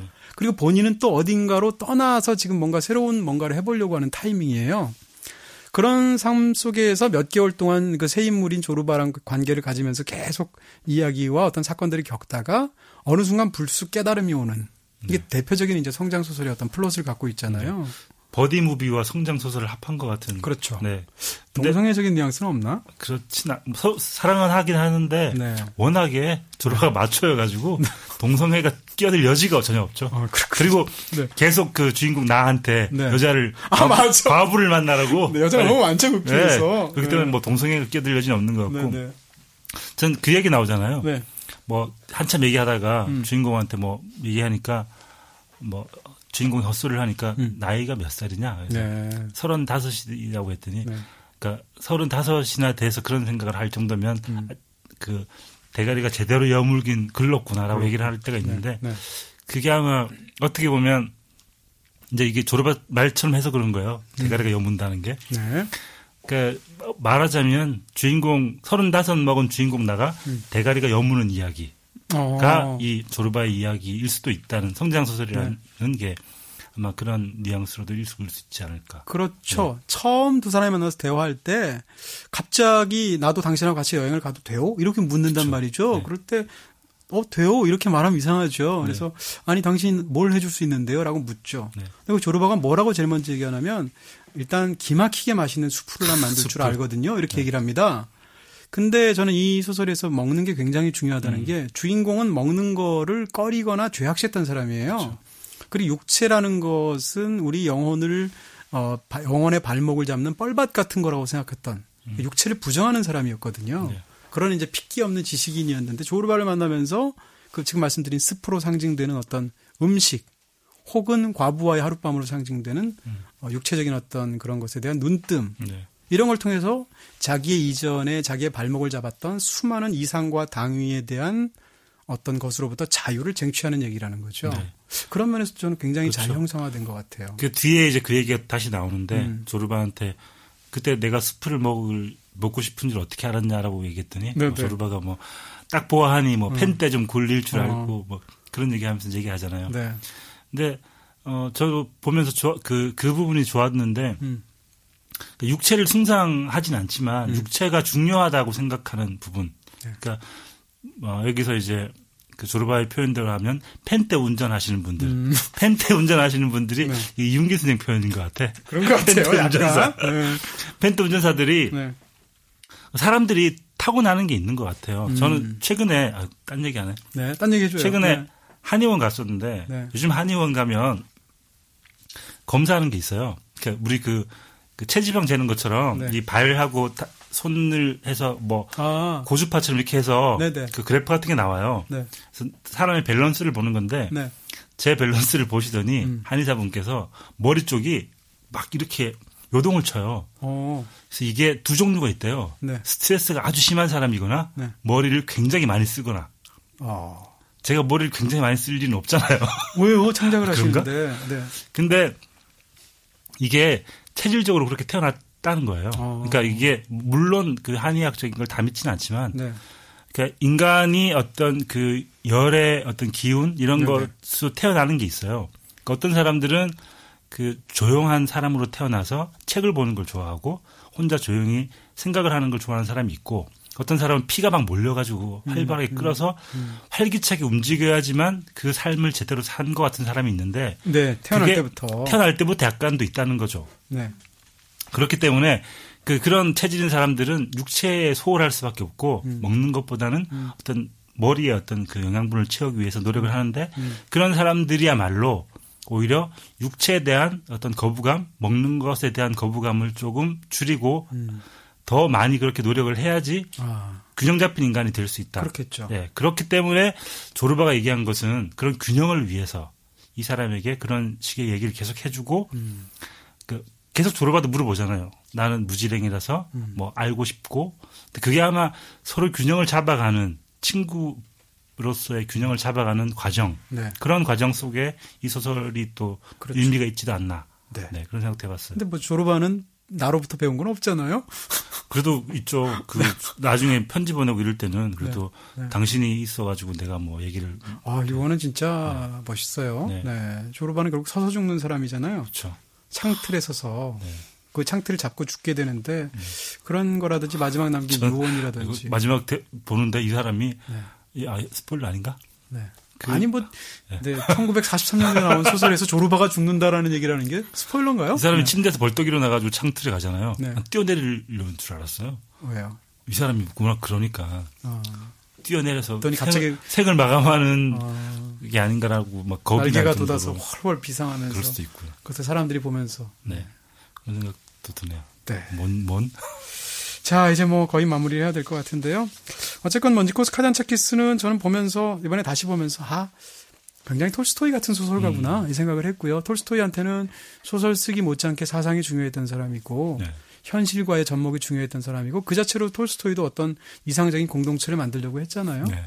그 생각도 굉장히 많이 들었었고요. 그리고 이게 조르바를 보면서 뭐 베르고슨 얘기도 하고 뭐 이제 딴 얘기를 들어봐서 그런지 모르겠지만 그 시간이 되게 중요했던 것 같아요. 그러니까 그 조르바의 시간, 네. 그 나의 시간, 그 둘의 시간이 만나서 새로운 시간이 되고 그것도 그 이후에 또 시간이 만들어지고 그러는 게 그 중에서 말씀하세요. 네, 가장 또 그 아주 잘 드러났던 에피소드가 네. 중간에 그런 얘기 나오더라고요. 주인공 나가 그 가장 죄책감을 느끼는 게 네. 나비가 부화할 때 네.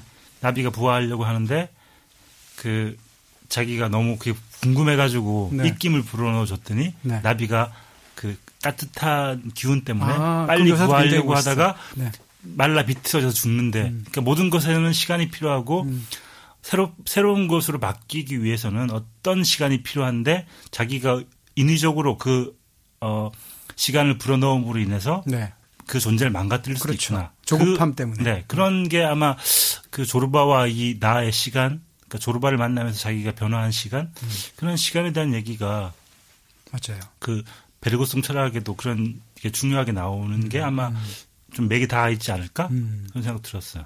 니코스 카잔차키스가 노벨상을 받은 적이 없잖아요. 네, 두 표 차로 두 번 떨어졌다고 제가 두 번 떨어졌다는데 네. 제가 이제 굉장히 재밌는 건 그러면 이런 대작가, 이런 위대한 작가가 노벨상을 못 받았을 때 네. 대신 받은 사람은 누구야 하고 봤어요. 근데 결국은 결정적으로 두 번 있었다는데 근데 둘 다 제가 모르는 사람이더라고요. 1951년에 스웨덴 작가인 라게르크 비스트가 대신 받았다고 하고요. 스웨덴. 네. 스웨덴이라고 하니까 왠지 음모가 있을 것 같은. 그 다음에 1956년에는 스페인 시인인 히메네스한테 뺏겼다는 건데. 히메네스예요? 히메네스가 아니고? 히메네스. 네. 힘의 논리에 진 것 같은데. 네. 히메나 선생님? 네. 근데 그래서 이 두 작가 사실 제가 둘 다 제가 못 읽어본 작가예요. 그래서 평가를 할 수는 없지만 어찌됐건 이 두 작가에 눌려서 지금 니코스 카잔차키스가 노벨상을 못 받았다는 것도 네. 상이라는 게 그런 것 같아요. 그렇죠. 예, 노벨상의 권위를 떨어뜨리는 일일 그렇죠. 수도 있고요. 네, 뭐 쿤데라도 못 받았고. 네, 그렇다고 해서 네. 그리스인 조르바의 가치가 재평가를 못 받는 건 아니니까요. 또. 그렇죠. 네. 그 얘기할 수 있을 것 같고 그리고 니코스 카잔차키스 마지막으로 사전에 써둔 자신의 비문이 굉장히 감동적이죠. 네. 저도 어렸을 때 이게 영혼의 자서전이라고 고려원에서 책 나왔을 때 그때 이게 다 발문으로 나왔던 기억이 나는데 이렇게 자기가 썼어요. 나는 아무것도 바라지 않는다. 나는 아무것도 두려워하지 않는다. 나는 자유다. 비문에. 네. 비문이에요?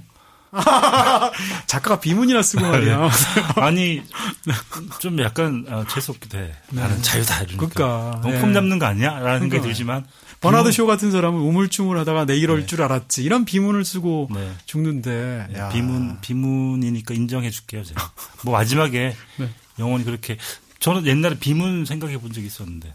본인의 비문이요? 네. 뭐죠? 왜냐하면 제가 소설 속에 그 비문을 써주는 사람이라는 직업을 만들었어요. 네네. 오면은 네. 그 사람이 어떻게 살았는지 리포팅을 받고 네. 아 당신에겐 이런 비문이 어울린다. 카피 써주듯이 네. 그런 식의 직업 같은 게 있었거든요. 네. 그래서 저의 비문도 생각을 했었는데 뭐죠? 기억이 안 나요. 너무 너무 오래전에 나는 이 도시가 좋다. 나는 이 속된 도시에서 계속 살아가겠다. 이거 아니에요? 나는 이 무덤이 좋다. 이 습한 무덤에서 계속 살아갈 것이다. 이런. 네 글자 쓰시죠. 뭐 빨책 만세 이렇게. 네. 그렇게. 알겠습니다. 저는 네. 보고 나서 그런 생각이 들었는데 이 나 그리고 조르바 둘 다 되게 좋은 위대한 사람들이에요. 제가 보기에는. 나도 엄청난 사람이고 이 사람을 카잔차키스라고 생각하지 않는다고 하더라도 네. 제가 보기에는 소설 속에 나오는 어떤 구절 대사 이런 것만으로도 되게 좋은 사람이고 네. 위대한 사람인 것 같아요. 네. 그래서 전쟁 얘기도 나오고 막 그러는 걸 보고 모든 시인들, 철학자들, 작가들은 어떤 한 나라의 전략기획실 같은 게 있다면 이 사람들은 우주의 전략기획실에서 근무하는 사람들이 아닐까. 네, 그러니까 지구 혹은 우주에서. 네네. 조르바는 우주의 어떤 유흥과 네. 그런 걸 맡는 아주 범우주적인 그런 사람들이 아닌가. 우주의 하반신을 책임져주는. 네. 네. 우주의 하반신. 네. 좋은데요? 네. 네. 우주의 상반신 누가 책임져 주나요? 나가 책임지겠죠, 여기. 네. 네. 그렇군요. 그런 사람들이기 때문에 이걸 아까 말씀드린 것처럼 어떤 그리스의 어떤 국한된 세계 속에서 이 두 사람을 바라보는 것보다 그 범우주적인 전략 기획실에 있는 사람들의 두 사람의 이야기 그리고 그 사람들의 어떤 삶 그렇게 보면 아주 재미있는 그리고 의미 있는 그래요. 철학과 소설이 이렇게 버무려진 그런 소설인 것 같고요. 네. 너무 디테일에 이렇게 막 매달리고 그러지 않으시면 더 네. 재미있게 읽을 수 있는 것 같아요. 그렇죠. 네. 저는 무엇보다도 굉장히 잘 쓴 이야기이기도 하지만 네. 다 읽고 나면 결국은 굉장히 묵직한 철학소설이면서 네. 철학소설이 다루고 있는 것들이 예를 들어서 세상에 왜 악이 존재하는가. 악이 존재하고 했을 때 더구나 이제 기독교 문명의 거대한 영향권 속에 있었던 유럽 사람들 입장에서는 그렇다면 왜 신은 침묵하고 있는가. 네. 근데 거기에 대해서 항상 그 신정론이라고 하잖아요. 그래서 두 가지가 부딪히거든요. 하나는 절대자, 신은 정의롭다, 선하다. 네. 또 하나는 신은 뭐든지 할 수 있다, 전지전능하다. 이 두 가지인데 이 두 가지가 서로 충돌한다는 거죠. 왜냐하면 세상에 악이 있는데 전지전능한 신이면서 선한 신이면 왜 악을 없애려고 하지 않느냐. 네. 네. 그렇죠. 그런 문제가 되죠. 그러니까 둘 중에 하나는 충족이 안 돼야 되는 게 아니냐라는 어떤 그런 의문들 같은 건데. 사실 그러고 보니까 오늘 종교 얘기를 거의 못했네요. 여기 반종교적인 부분이 상당히 있죠. 그렇죠. 카잔차키스의 가장 또 많은 이야기 중에 종교에 대한 얘기와 또 조르바가 또 그 신에 대해서 얘기하는 게 되게 재밌는 게 많잖아요. 굉장히 많죠. 네. 무슨 그 제우스 신이 남봉을 저질렀던 그렇죠. 것이 사실은 굉장한 그 박애주의 때문에 생긴 그렇죠. 거다라는 그 외로운 여자들을 위해서 제우스가 변신해가지고 이렇게 네. 간다 뭐 이런 얘기도 있고 그렇죠. 하나님에 대한 어떤 것도 그렇죠. 굉장한 독설로 어떻게 보면 이제 신성 모독적인 네. 그런 유머이죠. 네, 되게 재밌더라고요.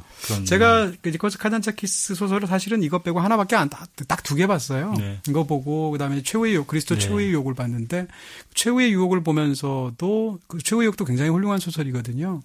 근데 거기에도 이제 그런 지금 말씀하신 신성 모독적인 그러니까 거기서 보면 이제 예수 그리스도가 십자가에 매달려서 처형당했을 때 최후의 유혹이 뭔가 하면 보통 인간의 삶을 살아라라는 게 최후의 유혹이거든요. 네. 그래서 십자가에 내려와서 아이를 낳고 마리아를 만나서 결혼하게 되고 이런 얘기인데 이 소설에서도 사실 어떻게 보면 굉장히 거침없는 태도로 특히 제도화된 종교에 대해서 엄청난 야유를 퍼붓잖아요. 그렇죠. 근데 그게 나가 아니고 조르바가 그렇게 얘기를 하니까 속이 시원하기도 하고 그렇죠.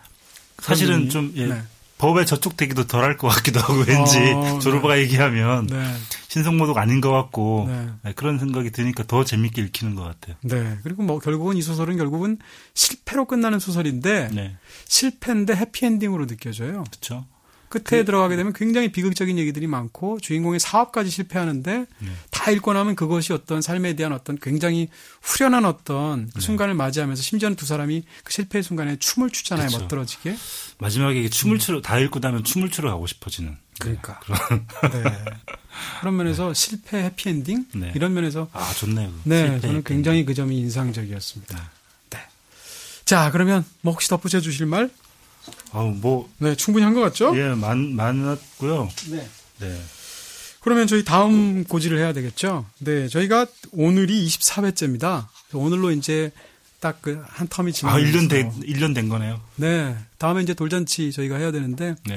어디 뭐 위스덤 하우스에서 뭐 마련해 주는지 보려고요. 네. 돌잡이 하면 좋겠어. 돌잡이. 그러니까 여기다 뭐 채권 20장, 노트북이랑 뭐 은행 아이패드 계좌 뭐 가지고 네. 전 뭐 잡으실 거예요? 다 주고 싶은데. 저 스톡 옵션이요. 연필 잡으세요. 연필.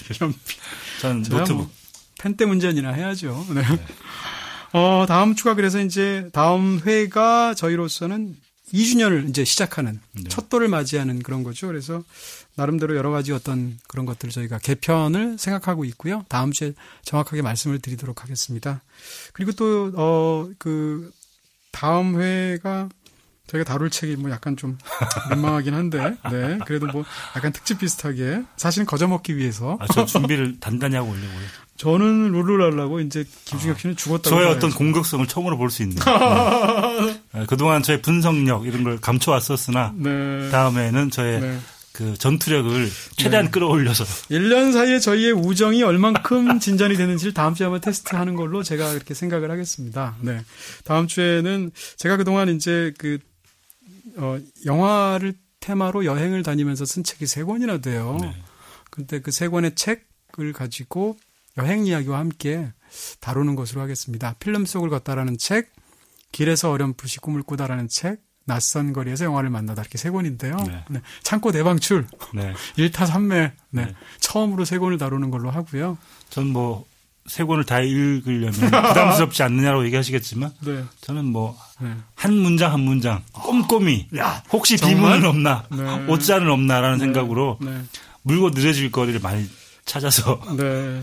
다음 주 책 임자를 만나다의 부제는 우정의 독서입니다. 네. 네. 그렇게 하도록 하겠습니다. 네. 실패의 우정의 해피엔딩으로 실패인데 해피엔딩으로 머리끄덩이 잡으면서 끝나는. 네. 수고하셨습니다. 네. 친구였다며 왜 죽게 내버려뒀어? 죽은 소년의 유서안에 적힌 내 이름. 하지만 난 그 녀석을 모른다. 요시카와 에이지 문학상 수상. 상실의 시대보다 아련한 단 한 권의 소설. 십자가. 상처받은 20년. 그 뒤에 밝혀지는 슬픈 진실. 지금도 우린 누군가의 마지막 친구일지 모른다. 십자가. 도서출판 예담.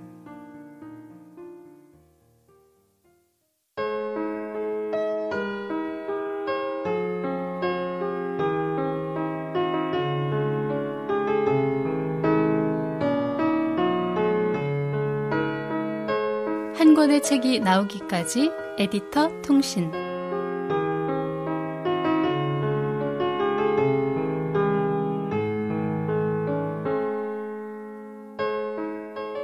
최근 한 온라인 커뮤니티 게시판에 올랐던 인생에서 가장 후회하는 것이란 글이 화제가 되었는데요. 10대부터 40대까지 남성과 여성 모두 인생에서 가장 후회하는 것 1위는 바로 공부 좀 할 걸 이었다고 합니다. 여러분은 어떠신가요? 인생에서 가장 후회하는 것 무엇인가요? 안녕하세요. 공부하는 인간 호모 아카데미쿠스를 편집한 가정실이라고 합니다. 공부하는 인간 호모 아카데미쿠스는 KBS 글로벌 대기획으로 2년여의 기획, 제작 기간을 거쳐 완성된 같은 제목의 다큐멘터리를 책으로 펴낸 것입니다. 2013년 3월 한 달 동안 방영된 다큐멘터리는 꽃미남이 등장하는 스목 드라마와의 시청률 경쟁에서도 밀리지 않을 만큼 화제가 되었는데요. 전 인류의 관심사라 할 수 있는 공부에 대해 거대 담론적 접근이 아닌 지금 현재 전 세계에서 펼쳐지는 치열한 공부 전쟁 이야기를 생생하게 담아낸 점이 특히 많은 이들의 공감을 이끌어냈습니다. 인간은 왜 죽도록 공부하는가? 모두가 꿈꾸는 행복한 공부는 가능한가? 이 간단해 보이지만 쉽지 않은 질문에서 출발한 이 책에는 다양한 나라, 다양한 사람들의 공부 이야기가 담겨 있는데요. 그 기나긴 여정을 함께한 이들은 바로 하버드 대학교에서 치열한 오디션을 통해 선발된 4명의 진행자 릴리, 스캇, 제니, 브라이언입니다.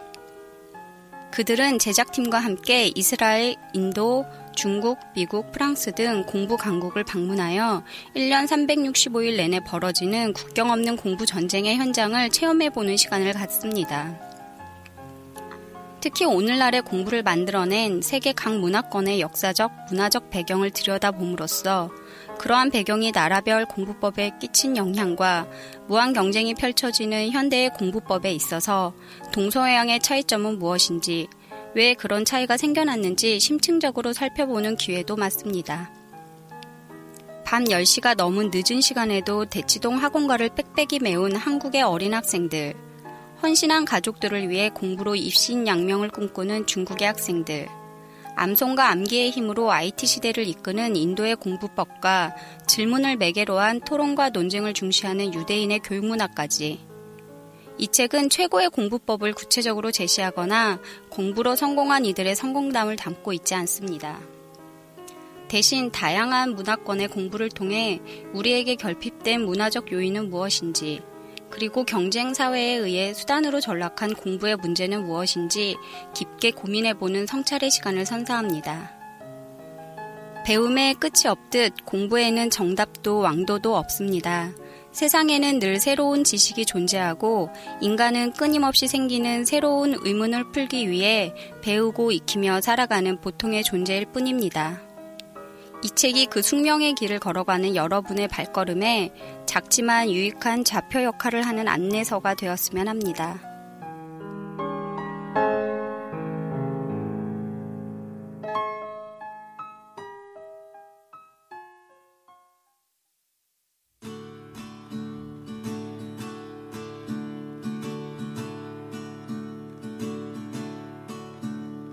햇빛이 좋아 글자도 노릇노릇 잘 읽는다. 바람이 불어 손가락 대지 않아도 책장도 넘겨준다. 오, 신기하다. 어느새 너는 여행자의 얼굴이 된다. 오, 라라라라. 나는 그런 너의 얼굴이 참 좋다. 나는 그런 너의 얼굴이 참 좋다. 이동진의 빨간 책방.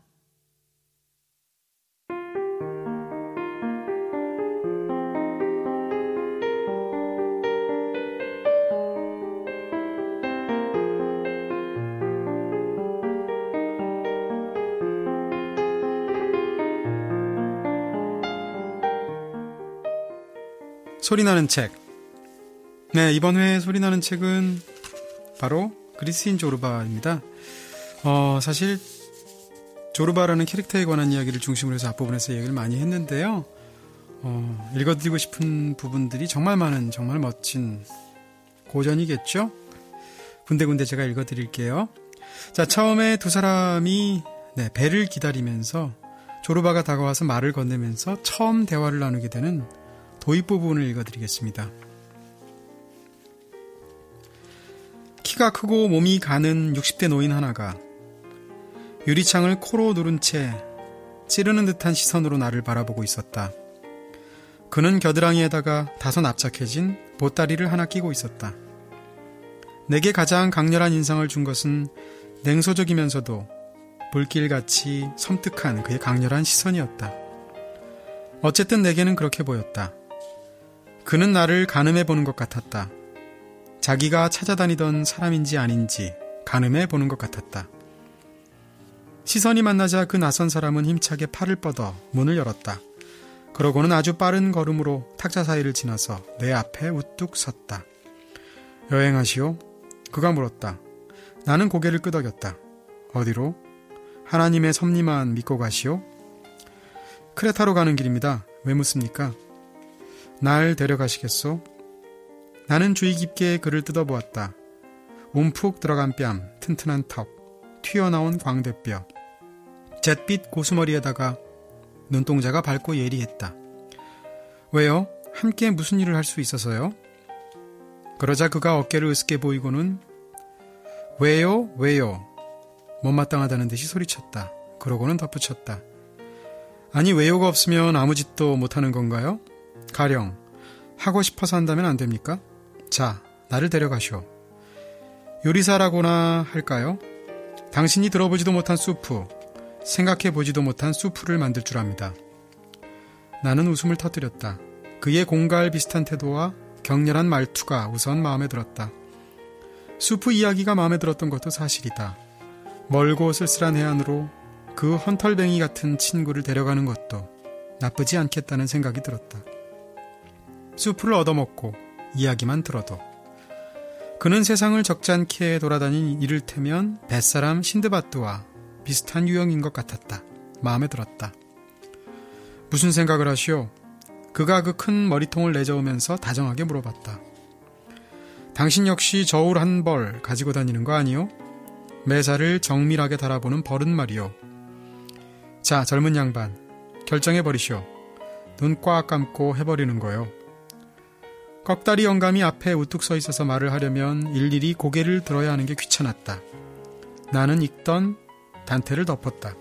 앉읍시다. 그러고는 물었다. 셀비어 술 한잔 하시겠소? 셀비어? 그가 가소롭다는 듯이 콧방귀를 뀌고는 급사를 향해서 소리를 질렀다. 이봐 웨이터, 여기 럼주 한 잔. 그는 럼을 조금씩 홀짝거렸다. 입안에 굴리면서 오래 맛을 보다가 천천히 삼켜서 속을 덮이는 것이었다. 육감주의자군. 꼭 감식가 같아. 이런 생각이 들었다. 무슨 일을 하십니까? 이쪽에서 물었다. 닥치는 대로 하죠. 발로도 하고 손으로도 하고 머리로도 하고. 하지만 해본 일만 해가지고서야 어디 성이 차겠소? 마지막으로 하신 일이 뭔가요? 광산에서 일했죠. 이래봬도 괜찮은 광부랍니다. 금속도 조금 알죠. 광맥을 찾고 갱도 짜는 것도 좀 압니다. 갱 속으로 내려가도 겁은 안 내요. 일 참 잘했죠. 전에는 10장을 지냈는데 불만이라고는 하나도 없었죠. 그런데 악마가 끼어들고 말았죠. 지난 토요일 밤에 공연이 한번 그래 보고 싶어서 그날 시찰 나온 우두머리를 붙잡아서 팼지 뭡니까? 이유가 있었을 건 아닙니까? 그자가 영감님에게 무슨 잘못이라도 저질렀는지요? 내게 말이요? 전혀. 조금 전에 말했다시피 전혀 없어요. 그날 처음 만난걸요. 그 불쌍한 친구는 내게 담배까지 권했는걸. 그래서요? 그러고 보니 당신은 거기 앉아서 묻기만 하는구만. 거 지랄병이 도졌다는 것뿐이라니까? 그렇게 젊은 양반, 물레방앗간집 마누라 이야기 아시겠지? 물레방앗간집 마누라 공둥짝을 보고 철자법 배우겠다는 생각? 당신도 안 하겠지? 물레방앗간집 마누라 공둥짝. 인간의 이성이라는 것이 그런 거지 뭐. 인간의 이성에 관한 정의라면 나도 꽤 읽은 편이었다. 하지만 그 헌털뱅이 영감의 정의 같은 것은 읽은 적이 없었다. 놀라웠다. 그 정의가 내 마음에 들었다. 나는 흥미를 가지고 새로 사귄 길동무를 바라보았다. 네, 이게 앞부분에 처음 두 사람이 대화를 나누는 장면이고요. 아까 김중혁 작가님도 잠깐 말씀을 하셨습니다만 조르바와의 그 대사들 뿐만 아니라 묘사력도 참 좋은 소설이에요. 그런 부분을 하나 읽어드리겠습니다. 바다, 가을의 따사로움, 빛에 씻긴 섬, 영원한 나신, 그리스 위에 투명한 너울처럼 내리는 상쾌한 비. 나는 생각했다. 죽기 전에 에게해를 여행할 행운을 누리는 사람에게 복이 있다고. 여자, 과일, 이상. 이 세상에 기쁨은 얼마든지 있다. 그러나 따사로운 가을낮, 낯이 익은 섬의 이름을 외면서 바다를 헤쳐나가는 것은 사람의 마음을 쉬이 천국에다 데려다 놓을 수 있는 것이어서 나는 좋아한다. 그곳만큼 쉽게 사람의 마음을 현실에서 꿈의 세계로 옮겨가게 하는 곳은 없으리라. 꿈과 현실의 구획은 사라지고 아무리 낡은 배의 마스트에서도 가지가 뻗고 과물이 익는다. 그런 현상이 그리스에서는 필요가 기적의 어머니 노릇을 하고 있는 듯하다. 정오 가까이 되어 비가 멎었다. 태양은 구름을 가르고 그 따사로운 얼굴을 내밀어서 그 빗살로 사랑하는 바다와 대지를 씻고 닦고 어루만졌다. 나는 뱃머리에 서서 시야에 드러난 기적을 만끽할 수 있도록 나 자신을 버려두었다. 배 위에는 탐욕스럽게 굴리는 교활한 악마의 눈망울, 행상이 파는 허접 쓰레기 물건 같은 대가리를 한 그리스인들이 가득 찬 채 밀고 당기고 있었다. 그들이 다투는 소리는 흡사 조율이 안 된 피아노, 정직하지만 심술궂은 여자들이 긁는 바가지 같았다. 성질대로 한다면 두 손으로 배를 잡고서 바닷물에 꽂아 넣어서 술렁술렁 흔들어 살아서 복작이는 것들을 깡그리 씻어내고는 깨끗이 씻긴 모습으로 다시 건져 올리고 싶었다. 그러나 이따금 나는 그들에게 연민을 느끼곤 했다.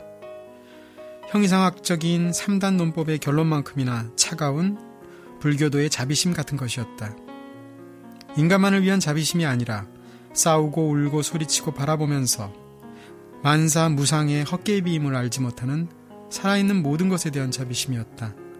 그리스인에 대한 자비며 갈탄광에 대한 자비며 붓다에 대한 미완성 원고와 무엇보다도 찰나의 숭고한 대기를 더럽힐 빛과 형상에 덧없는 상에 대한 자비였다. 네, 이런 조르바가 두 사람 주인공과 함께 열심히 일을 하기 시작합니다. 그러다가 중간에 어떤 커다란 프로젝트를 하기 위해서 마을에 며칠 동안 출장을 가게 되는데요. 출장을 가서 조르바가 좀 약간의 사고를 치죠. 그러면서 시일이 늦어지자 조르바가 편지를 보내옵니다. 그 부분을 읽어드릴게요. 조르바의 편지 내용입니다. 두목, 내 속에도 악마 같은 게 들어있어요. 나는 그 악마를 조르바라고 부릅니다. 속에 있는 조르바는 나이 먹는 걸 싫어해요. 나이를 먹는 것도 아니고 먹어본 적도 없고 앞으로도 먹지 않을 거예요. 내 속의 조르바는 사람 잡아먹는 도깨비입니다. 머리털은 칠흑처럼 검고 이빨은 32개, 귀 뒤에다가 빨간 카네이션을 꽂고 다닙니다. 바깥에 있는 조르바는 아이고 가엾어라. 장구통 배에다 흰 머리카락도 좀 있습니다. 시들어서 주름살이 생긴 데다가 이는 빠져나가고 커다란 귀에는 늙으면 나오는 흰 털이 늘어서 영락없이 길쭉한 당나귀 귀가 되어 있죠. 도목, 이 조르바가 무엇을 할 수 있겠어요? 언제까지나 이 두 조르바가 맞붙어서 싸워야 합니까? 어느 쪽이 이길까요? 곧 죽어도 상관없겠습니다만 만사형통이죠. 그러나 앞으로도 줄기차게 더 살아야 한다면 망조가 든 거죠. 두목, 쫄딱 망하는 겁니다. 창피해서 못 견딜 날이 곧 올 겁니다. 나는 자유를 잃을 것이며 며느리나 딸아이는 아이를 보라고 명령할 것입니다. 아이가 혹시 불에 대지 않나, 떨어지지 않나, 흙이 묻지나 않나 하고 말입니다. 아이에게 흙이라도 묻은 날이라면 날 보고 씻어주라고 할 겁니다. 두목, 당신은 젊지만 역시 같은 수모를 겪어야 할 것입니다. 조심하시오. 내 말 잘 듣고 그렇게 해요. 구원은 이길 뿐입니다. 산으로 기어들어가서 석탄이든 구리든 철이든 아연광이든 캐내어서 돈을 좀 벌고 친척은 우리를 존경하게 만들고 친구들은 우리 구두를 핥아서 모자를 벗어 인사하게 만드는 겁니다. 두목, 성공하지 못하면 보따리 싸들고 일이나 곰이나 아무거나 만나서 잡아먹히는 편이 나을 겁니다. 차라리 짐승에게 좋은 일이나 하는 셈이죠. 하느님이 그런 짐승을 이 땅으로 내려보낸 건 우리 같은 놈들을 잡아먹어주어 타락을 막기 위해서일 겁니다. 이 편지를 읽으면 당신은 내가 얼마나 불행한 사람인가 알게 될 겁니다. 내가 심란한 중에 그나마 위안을 얻는 것은 당신과 함께 있으면서 이야기를 나눌 때뿐입니다. 왜 그러냐 하면 당신 역시 나와 비슷하거든요. 다만 당신이 그걸 모를 뿐입니다. 당신 속에도 악마 한 마리가 있지만 아직 이름은 모르고 있습니다. 당신은 그걸 모르니까 제대로 숨을 쉬고 있는 거예요. 두목, 그놈에게 세례를 베풀고 이름을 지어주세요. 그럼 아마 좀 나아질 겁니다. 나는 내가 참 불쌍한 사람이라고 했습니다. 내 대가리에 든 것은 쓰레기 외에 아무것도 아니라는 걸 분명하게 알고 있습니다. 하지만 시간이 있습니다. 이따금 근사한 생각이 떠오르기도 합니다. 내 속의 조르바가 시키는 대로만 한다면 세계가 깜짝 놀랄 일을 할 수도 있을 거예요. 내가 인생과 맺은 계약에 시한 조건이 없다는 걸 확인하려고 나는 가장 위험한 경사길에서 브레이크를 풀어봅니다. 인생이란 가파른 경사도 있고 내리막길도 있는 법이죠. 잘난 놈들은 모두 자기 브레이크를 씁니다. 그러나 나는 브레이크를 버린 지 오래입니다. 나는 꽈당 부딪히는 걸 두려워하지 않거든요. 기계가 선로를 이탈하는 걸 우리 기술자들은 꽈당이라고 한답니다. 내가 꽈당 하는 걸 조심한다면 천만의 말씀이죠. 밤이고 낮이고 나는 전속력으로 내다르면서 신명 꼴리는 대로 합니다. 부딪혀서 작살이 난다면 그뿐이죠. 그래봐야 손에 갈 게 있을까요? 없어요. 천천히 가면 거기 안 가나요? 물론 가죠. 기왕 갈 바에는 화끈하게 가자 이겁니다. 네, 조르바는 글도 말처럼 하죠. 네, 편지도 말처럼 씁니다. 다음에는 이 조르바가 이토록 활동적이고 긍정적인 사람임에도 불구하고 이 사람의 마음속에 저 깊은 인간에 대한 환멸과 어둠은 도대체 어디서부터 발원한 것인가라는 궁금증이 드는데요. 거기에 대해서 과거의 비밀을 털어놓는 후반부 얘기를 읽어드리겠습니다. 이때 조르바는 터키군하고 싸우기 위해서 스스로 군에 입대한 상황이죠. 비정규 전투 요원이 되어 있습니다. 어느 날 석양 무렵 나는 불가리아 마을로 내려와서 마국간에 숨었습니다. 그게 바로 신부의 집이었는데 신부도 신부 나름인지 잔인하고 무자비한 불가리아 비정규군 신부의 집이었단 말입니다. 밤이 되니까 이자는 법복을 벗더니 양치기 복장으로 갈아입고는 총을 들고 이웃 그리스인들의 마을로 가는 것이었습니다. 이자는 새벽에 진흙과 피투성이가 되어서 돌아와서는 다시 신도들을 위해 미사를 집잔한답시고 교회로 갑디다. 내가 도착하기 며칠 전에 이 신부는 잠자는 그리스인 교장 선생님을 살해한 적도 있습니다. 그래서 나는 신부네 집 마국간에서 기다렸던 거죠. 저녁 때가 되자 신부는 양에게 풀을 먹이려고 마국간으로 오더군요. 나는 이놈을 덮쳐서 양 목을 따듯이 멱을 따버렸습니다. 귀도 잘라서 내 주머니에 넣었죠. 아시겠지만 나는 그 즈음 불가리아 놈들의 귀를 수집하고 있었단 말입니다. 그래서 신부놈의 귀를 잘라가지고 튄 겁니다. 며칠 뒤 나는 다시 마을로 들어갔습니다. 정오쯤 되었던가? 이번에는 행상으로 잠입한 거죠. 총은 산에다 숨겨두고 동료들을 위해서 빵과 소금과 장화를 사러 갔던 겁니다. 거기서 나는 집 앞에서 노는 애들 5을 만났습니다. 이 애들은 모두 검은 옷을 입고 있었는데 맨발로 손에 손을 잡고 구걸을 하고 있는 게 아닙니까? 제일 큰 놈은 10살을 넘었을까? 어린 것은 갓난아기였습니다. 제일 큰 계집아이가 아기를 안고 울지 않도록 입을 맞추고서 달래고 있었습니다. 왜 그랬는지 저는 모르겠습니다만 아마 신의 섭리였겠죠? 제가 아이들에게 다가갔습니다. 네 집 아이들이야? 내가 불가리아 말로 물었습니다. 가장 큰 사내아이가 고개를 들며 말하더군요. 신부댁 아이들입니다. 아버지는 며칠 전 마국간에서 목이 잘렸답니다. 아, 그러는 게 아니겠어요? 순간 눈물이 핑 돌고 지구가 연잠에 돌듯이 빙글빙글 돕디다. 내가 벽을 지고 앉자 그제야 멈추더군요. 이리 오너라 얘들아. 내 가까이 오렴. 나는 이렇게 말하고 지갑을 꺼냈습니다. 터키 파운드랑 그리스 돈이 가득했습니다. 나는 무릎을 꿇고 그 돈을 몽땅 바닥에다 쏟았죠. 자, 가져가라. 마음대로 가지렴. 애들이 우르르 땅에 엎드리더니 허겁지겁 돈을 집더군요. 니들 것이니라. 니들 것이니라. 그러니 마음대로 집어가거라. 몽땅 털어주었죠. 마을을 빠져나오자마자 나는 셔츠 앞을 헤쳐서 애써 따온 성 소피아 성당 장식을 떼어내고 갈기갈기 찢어발기고는 있는 힘을 다해 도망쳤습니다. 지금도 도망치고 있습니다.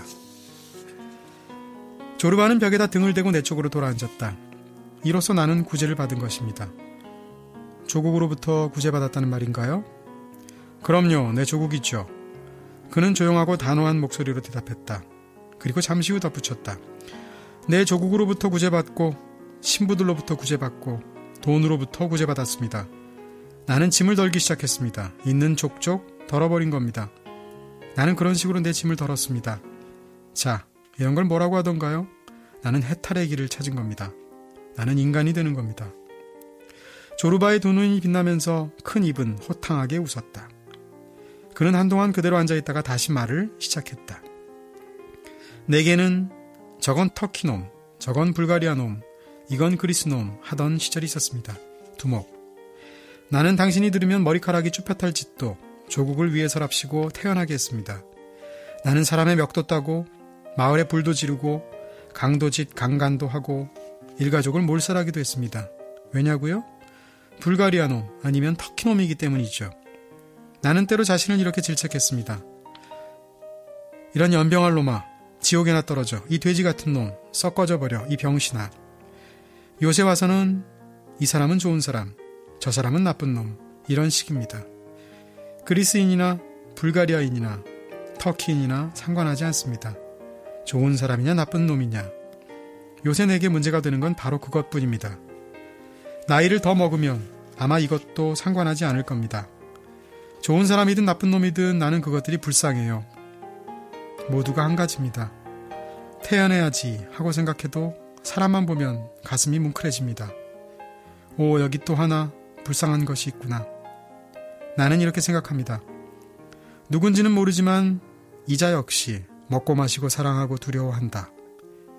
이자 속에도 하나님과 악마가 있고 때가 되면 뻗어 땅 밑에 널빤지처럼 꼿꼿하게 눕고 구더기 밥이 된다. 불쌍한 것. 우리는 모두 한 형제간이지. 모두가 구더기 밥이니까. 자, 마지막으로 한 구절 더 읽어드릴게요. 후반부에 가서 끔찍한 일련의 비극들을 겪은 다음에 두 사람이 그야말로 감정적으로 최저점에서 서로 대화를 시작하는 부분입니다. 여기서 조르바는 주인공한테 따져묻기 시작하는데요. 이제는 조르바가 아니라 주인공이 긴 대답을 하게 되죠. 두목, 어디 한번 드러나 봅시다. 그가 말문을 열었다. 그의 목소리는 그윽하면서도 진지했다. 만물은 각기 무슨 의미를 지닌 건가요? 누가 이들을 창조했을까요?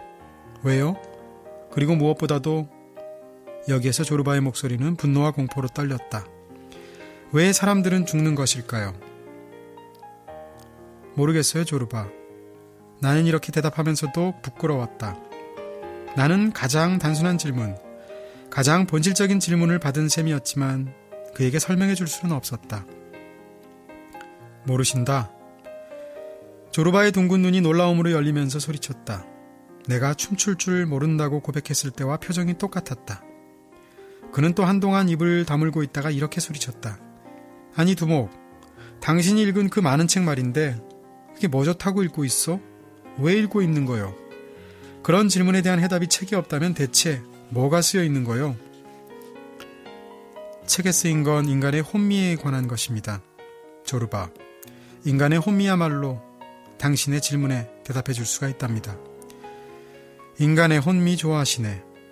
그가 실망했는지 발을 구르면서 내뱉듯이 말했다. 닥쳐. 너도. 앵무새가 까나바로 도움이라도 구하는 것처럼 울었다. 조르바가 주먹으로 세 장을 갈기면서 소리쳤다. 그러고는 내게로 돌아앉았다.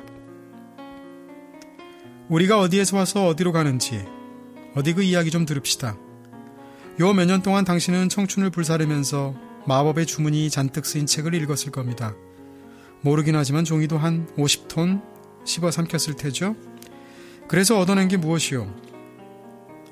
나는 인간이 성취할 수 있는 최상의 것은 지식도 미덕도 선도 승리도 아닌 보다 위대하고 보다 영웅적이며 보다 절망적인 것, 즉 신성한 경외감이라는 것을 뼈저리게 느꼈다. 대답이 안 됩니까? 조르바가 다그쳤다. 나는 신성한 경외감의 의미를 그에게 이해시켜보려고 했다. 조르바, 우리는 구더기랍니다. 엄청나게 큰 나무에 조그만 잎사귀에 붙은 아주 작은 구더기죠. 이 조그만 잎이 바로 지구입니다. 다른 잎은 밤이면 가슴 설레면서 바라보는 별들입니다. 우리는 이 조그만 잎 위에서 우리 길을 조심스럽게 시험해보고 있는 것입니다. 우리는 잎의 냄새를 맡습니다. 좋은지 나쁜지 알아보려고 우리는 맛을 보고 먹을 만한 것임을 깨닫습니다. 우리는 이 잎의 위를 두드려 봅니다. 잎은 살아있는 생물처럼 소리를 냅니다. 어떤 사람들은 잎 가장자리까지 이릅니다. 거기에서 고개를 빼고 카오스를 내려다봅니다. 그러고는 부들부들 떱니다. 밑바닥의 나락이 얼마나 무서운가를 알게 되었죠. 멀리서 우리는 거대한 나무에 다른 잎들이 서그럭거리는 소리를 듣습니다. 우리는 뿌리에서 우리 잎으로 수액을 빨아올리는 걸 감지합니다. 우리 가슴이 부풀죠. 끔찍한 나락을 내려다보고 있는 우리는 몸도 마음도 공포로 떨고 맙니다. 그 순간에 시작되는 게 나는 말을 멈추었다. 나는 그 순간에 시작되는 게 바로 시라고 말하고 싶었지만 조르바가 알아들을 것 같지 않아서 말을 끊어버린 것이다. 그 순간에 무엇이 시작되죠? 왜 말을 하다 맙니까? 조르바가 안달을 부리면서 채근했다. 조르바, 그 순간에 위험이 시작됩니다. 어떤 사람은 정신이 아찔해지거나 정신을 잃고 또 어떤 사람은 겁을 집어먹습니다. 이들은 자기의 용기를 북돋워줄 해답을 찾으려다가 하느님 하고 소리칩니다. 또 어떤 사람들은 잎사귀 가장자리에서 다시 심연을 내려다보고 있다가 용감하게 나는 저게 좋아 라고 말하죠. 조르바는 나를 바라보고는 내게 더 할 말이 없다는 것을 알고는 앵무새가 깨지 않도록 조심스럽게 세 장을 들어 머리맡에 놓고는 자갈밭 위에 활개를 벌리고 누웠다. 잘 주무시오 두목. 그만하면 됐어요. 네, 이걸로 끝은 아닙니다. 뒤에 이야기들이 좀 더 남아있고요. 결국은 철저한 실패 이야기지만 아까도 말씀드렸듯이 굉장히 가슴이 뻐근해지면서 감동이 느껴지는 그런 대미를 향해서 가게 되는데요. 자, 오늘 소리나는 책에서 읽어드린 책은 그리스인 조르바였습니다.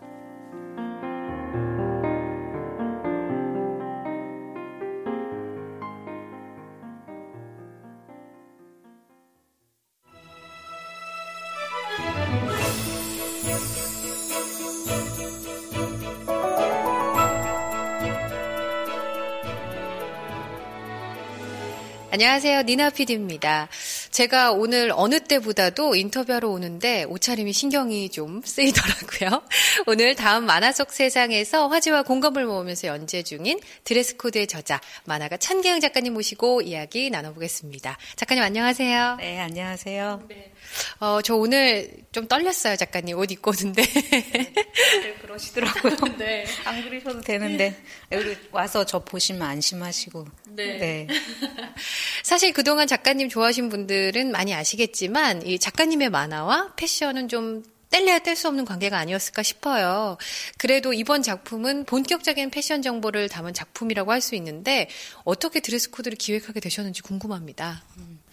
지금 생각해보면 2006년, 7년? 그 정도 된 것 같은데요.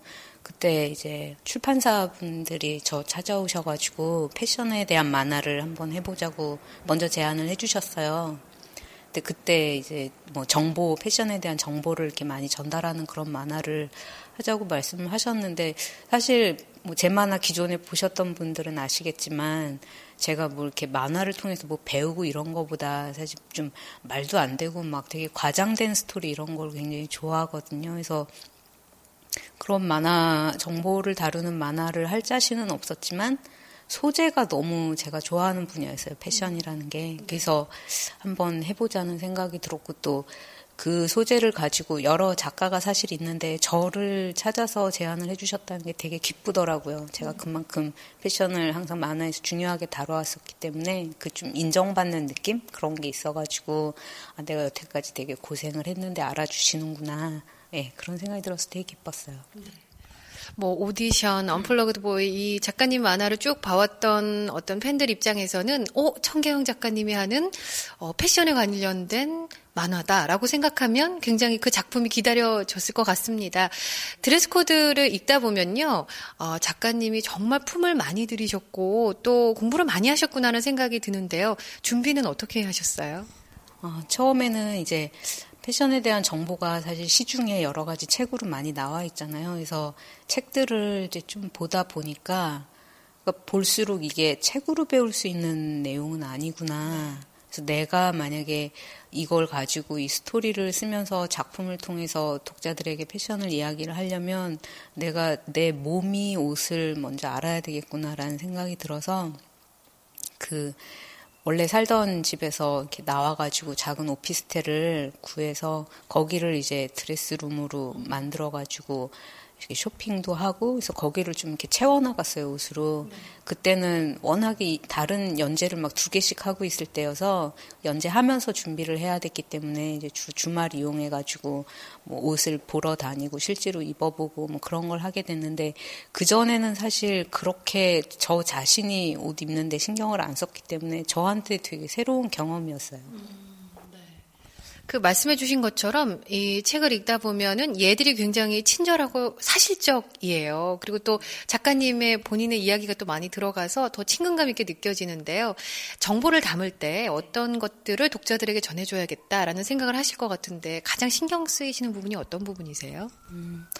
그러니까 저희가 보통 패션에 대한 정보를 접하게 되는 게 이제 패션지나 아니면 뭐 패션에 대해서 다루는 방송이나 그런 건데 저희가 접하는 그 많은 정보들이 사실은 그 판매를 위한 마케팅하고 연결된 게 많아서 좀 브랜드 위주라든지 좀 그런 정보가 많거든요. 그래서 그리고 또 이렇게 저희가 뭐 화보나 이런 걸로 볼 때 그 옷을 입은 사람들이 굉장히 뭐 팔등신이라든지 그러니까 좀 평범한 사람들의 체격과는 좀 다른 그런 모델이 입은 사진도 많이 보고 그렇게 되잖아요. 그래서 저는 좀 보통 사람들이 옷을 입은 그 모습 그런 거를 좀 더 표현을 하고 싶어서 일부러 캐릭터도 좀 이렇게 짧게 제가 기존에 그리던 캐릭터들은 굉장히 길잖아요. 예, 그래서 오히려 더 일부러 그렇게 표현을 해서 그러니까 옷 자체에 집중할 수 있도록 그래서 어떤 체격의 사람이 이런 옷을 입었을 때 어떻게 보일 것이다라는 거를 좀 전달을 잘 하고 싶었어요. 네. 그래서 이제 아마 읽으시는 분들 중에서 이 책을 읽으면서 실생활에 적용하는 분들이 많으실 것 같아요. 저도 보면서 그래 옷장 정리는 이렇게 좀 해봐야겠다. 속옷을 고를 때는 이 점을 좀 유의해야겠다. 좀 굉장히 와닿았는데요. 혹시 독자들이 드레스 코드 읽고 이렇게 바뀌었습니다 하는 사례를 혹시 들어보신 적 있으신가요? 네, 많이 듣고 있어요. 그 댓글에도 많이 써주시거든요. 그래서 읽다가 저도 굉장히 뭉클해지는 경우도 많고, 네. 그래서 오늘도 그 3권 단행본 나온 기념으로 제가 이벤트를 그 웹툰 마지막에 이제 이벤트를 하겠다고 쓰고 제가 스카프 그동안에 스카프에 대해서 했잖아요. 그래서 스카프를 산 게 있는데 그걸 이제 독자분한테 드리고 싶어서 그 드레스 코드를 읽고 자기 삶에서 이렇게 옷을 입는 일에 좀 관심을 가지면서 변한 얘기를 좀 보내달라고 그렇게 했는데 웹툰 올라오자마자 몇 시간 안 됐는데 벌써 너무 많이 사연을 보내주신 거예요. 그래서 지금 그거 아침에도 읽으면서 되게 막 뭉클한 느낌이 들더라고요. 그런 얘기 들으면 진짜 굉장히 뿌듯해요. 독자들의 변화도 변하지만요. 사실 책을 읽다 보면 작가님의 변화도 굉장히 이제 사실적으로 나오잖아요. 그런 것들에 대해서 실제로 작가님께서도 좀 경험을 하시나요? 저의 변화요? 네, 저 많이 변했죠. 많이 변했는데 이제 만화 그 주인공 캐릭터를 그리다 보면 사실 이게 몸매가 아주 그렇진 않거든요. 제가 거기 좀 배도 이렇게 많이 나오게 그리고 그러긴 하는데 그 배를 이렇게 집어넣기가 왠지 민망해서 계속 나온 상태로 그리고 있긴 해요. 근데 제가 제일 많이 변했죠. 사실 독자분들도 영향을 받고 변하셨겠지만 저의 변화를 보는 게 이 작품을 하는 동안 저의 가장 큰 보람 중에 하나인 것 같아요. 이 옷을 잘 입기 위해서 노력한다는 거, 사실 작가님께서도 또 쓰셨지만, 단순히 멋스러운 것, 멋을 잘 낼 수 있는 것만은 아닌 것 같습니다. 옷을 잘 입기 위해서 노력한다는 건 어떤 걸까요? 두 가지 같아요. 저도 준비한 지 좀 오래되고, 여러 가지 옷에 대해서 고민도 많이 하고 그러다가 이제 최근에 딱 두 가지로 정리를 할 수 있었는데, 하나는 자기 자신을 돌아보는 거고, 또 하나는 다른 사람을 배려하는 것 같거든요. 그러니까 옷을 입는 동안 그러니까 자신에 대해서 좀 이전에 생각하지 못했던 그런 성찰을 많이 하게 되는 것 같아요. 자기 몸이 어떻게 생겼는지, 또 자신이 무엇을 좋아하는지, 그런 것들을 그렇게 깊이 생각할 만한 기회가 옷을 입을 때만큼 사실 없을 수도 있다는 생각이 들더라고요. 그리고 다른 사람들한테 내 모습이 어떻게 보일지, 그게 타인의 시선을 의식한다기보다는, 그러니까 우리가 같이 더불어 사는 그런 사회이기 때문에 서로 옷 입는 거에 대한 어떤 약속 같은 것들이 있잖아요. 네, 그래서 타인의 생각들을 읽고 배려할 수 있는 그런 마음, 그런 게 옷을 잘 입기 위한 노력을 하는 가운데서 좀 깊이 생각하게 되는 부분인 것 같아요. 그리고 저는 읽으면서 정말 이 옷에 관심을 가지고 내 자신을 들여다보는 게 나를 좀 더 사랑할 수 있는 어떤 기회가 될 수도 있겠다는 생각이 들더라고요. 지금까지 이제 여러 주제를 다루셨습니다. 앞으로 꼭 다루고 싶은 주제 혹시 하나 정도 얘기해 주실 수 있을까요? 네, 제가 원래 요번 지금 시즌 4 연재하는데 색깔에 대해서 이제 하려고 했었거든요. 그래서 계속 색깔을 좀 공부를 하고 있었는데 이게 공부를 할수록 더 어려운 거예요.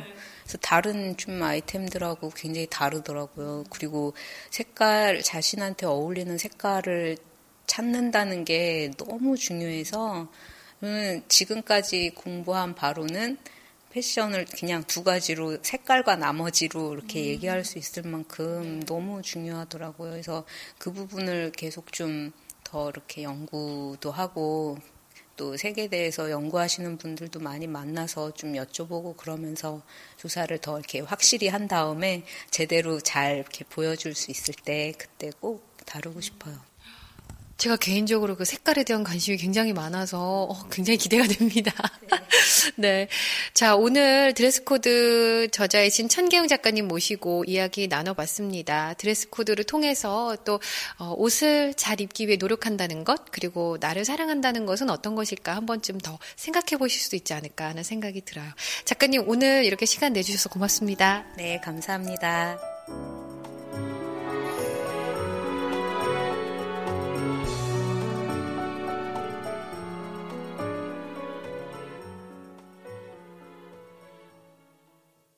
네, 내가 산책 코너입니다. 이상하게 오늘은 목에 무리가 많이 가는 것 같네요. 네. 아까 중혁 작가님하고 너무 즐겁게 얘기했나 봐요. 자, 내가 산책, 오늘도 역시 5권의 책을 소개해 드릴 텐데요. 네. 이번에도 돈 팍팍 썼습니다. 네. 첫 번째, 이젠 없는 것들이란 책입니다. 2권짜리 책인데요.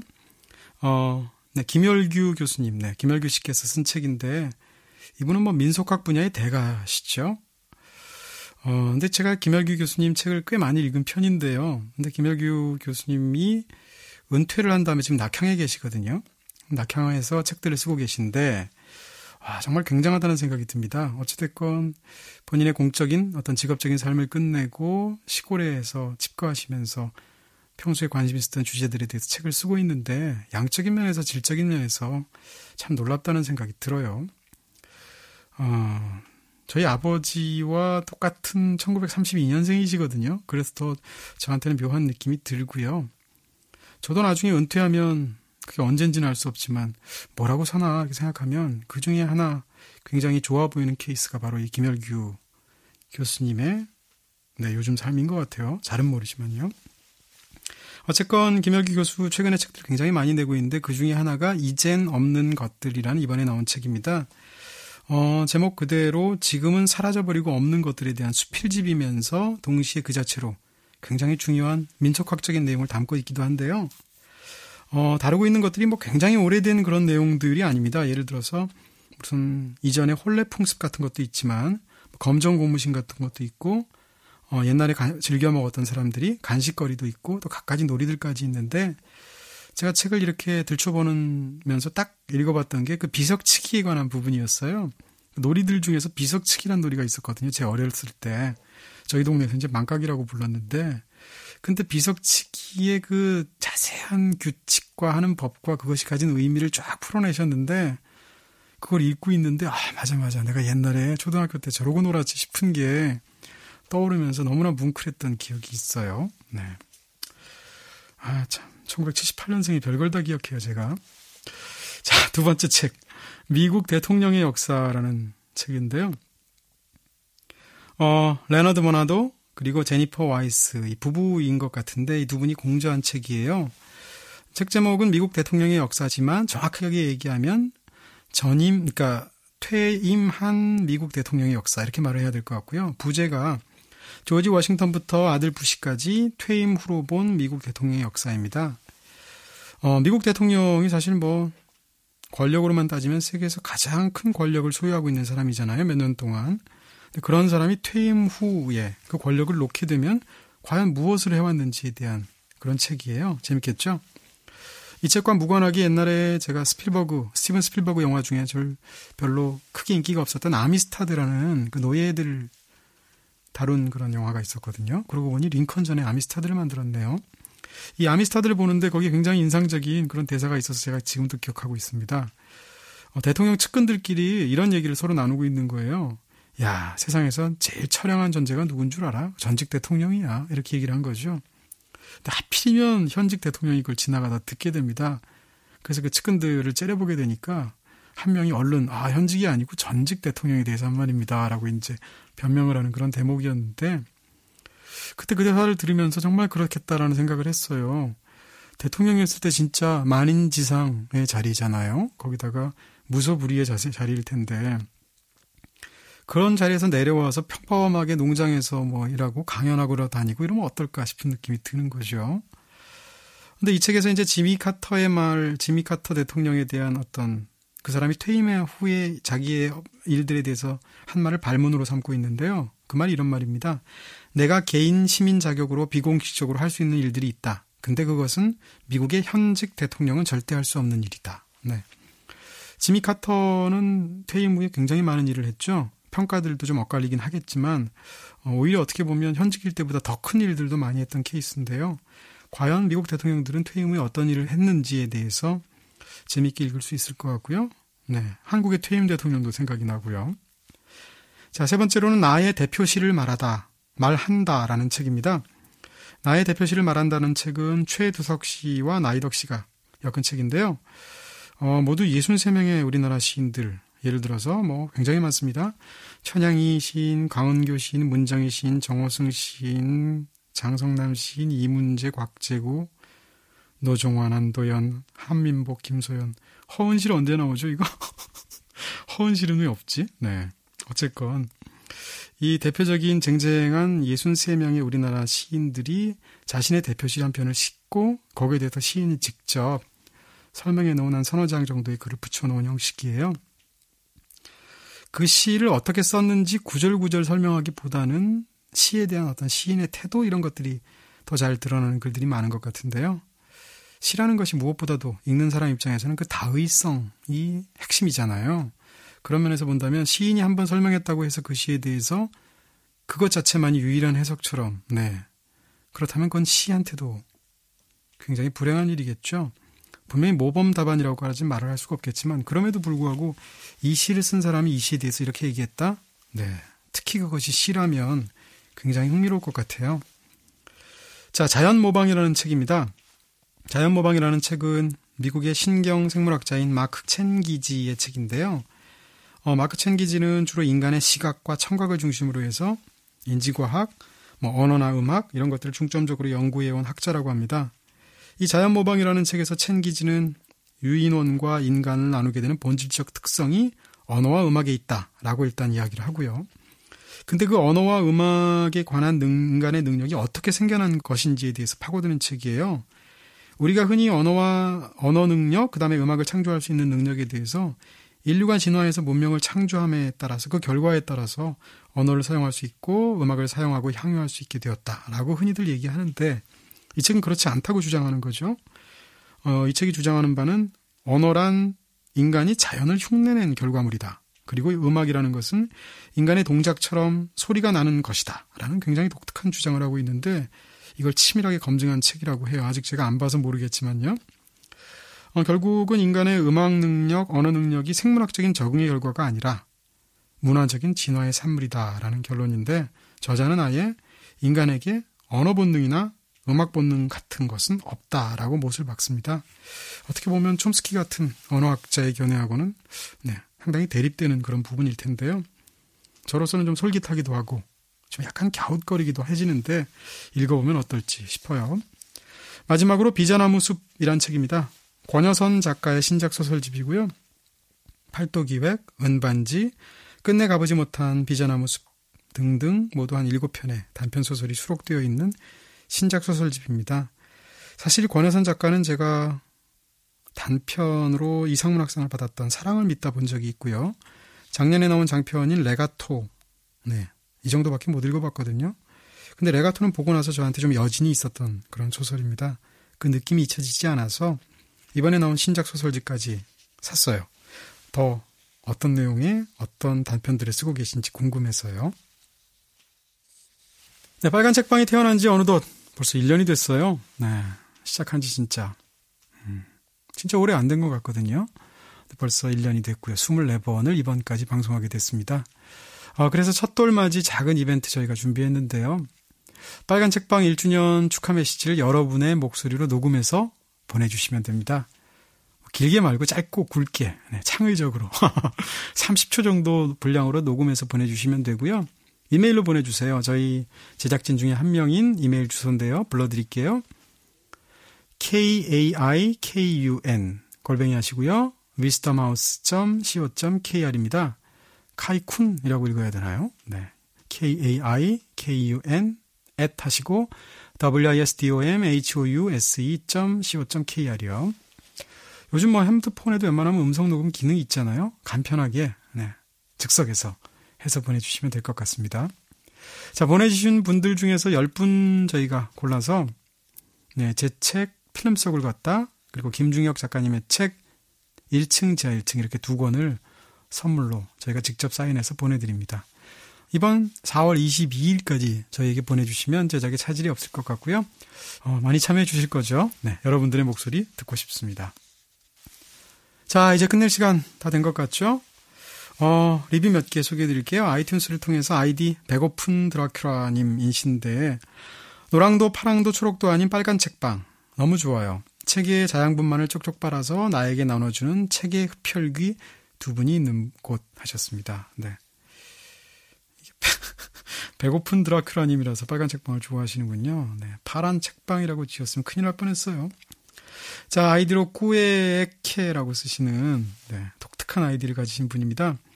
숨막히는 지하 세계에서 빨간 책방을 주로 듣는 나로서는 귀로 들려주는 이동진님과 김중혁 작가님의 숨소리가 삶의 활력소도 되고 그들이 전달해주는 감상이 내 감성이 된다. 빨간 책방을 들으면서 책도 다시 많이 읽게 되었다. 그리고 많이 사게 되었다. 동진 DJ님이 사놓고 안 읽은 책들에 대해서 이야기하셔서 정말 고마웠다. 사람이 사놓고 못 읽을 수도 있는 거지. 그럼 이라고 하셨습니다. 저희 죄책감을 사해드리는 방송입니다. 사실 책 사는 게 중요하지 읽는 게 뭐가 중요합니까? 특히 제 책은 그렇습니다. 사셔야 됩니다. 자, 트위터로 보내주신 의견 중에 백혜진님 같은데요. 백혜진님께서 어떻게 이렇게 만들었을까? 들으면 들을수록 너무 재밌어서 매번 놀란다. 팟캐스트 빨간 책방만 한 게 하셨습니다. 진짜 없죠. 이런 방송 없습니다. 김정희님께서 역시 트위터를 통해서 아침에 머리를 감으면서 어젯밤에 들은 생존자에 대해서 생각했다. 씻는 것. 이 일상적인 행위를 하지 못한다면 나는 하루도 살아갈 수 없을 것이다. 인간의 존엄성 때문에 마음이 아팠다. 슬픈 꿈을 꾸었으나 기억할 수 없던 아침. 사는 게 거짓말 같은 날이다 하셨고요. 팟빵으로 아이디 슬램 쓰시는 분도 역시 비슷하게 생존자편 방송 너무 좋았습니다. 왜 인간에 대한 주제는 깊게 파고들면 파고들수록 이렇게 어둡고 침전된 부분으로 가라앉아 버리는 걸까요? 슬프네요. 이동진님과 김중영님의 깊고 진중한 그러나 무겁지 않은 이야기 잘 들었습니다. 고마워요 빨간 책방 하셨습니다. 사실 생존차 이제 와서 하는 얘기인데 그때 방송 저로서는 굉장히 힘들었습니다. 왜냐하면 책 자체가 굉장히 탁월한 책임에도 불구하고 이게 워낙 무거운 내용이라서 실실 웃으면서 얘기하기도 참 했고요. 또 그렇다고 또 마냥 인상 쓰면서 얘기하자니 방송이 재미없을 테고 고민이 됐는데 그래도 인상 깊게 들어주신 것 같아서 무척 감사드리고요.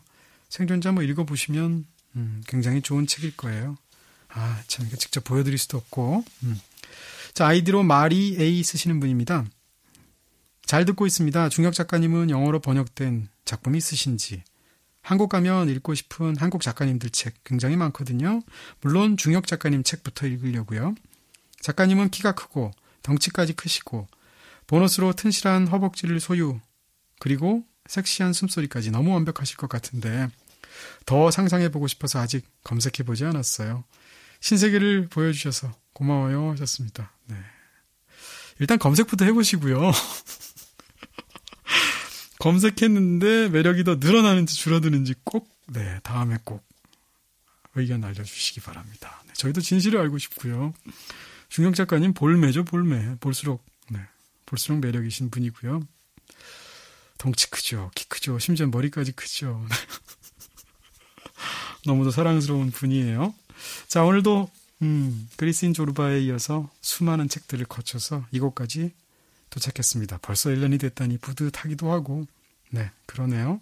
다음엔 더 잘할게요.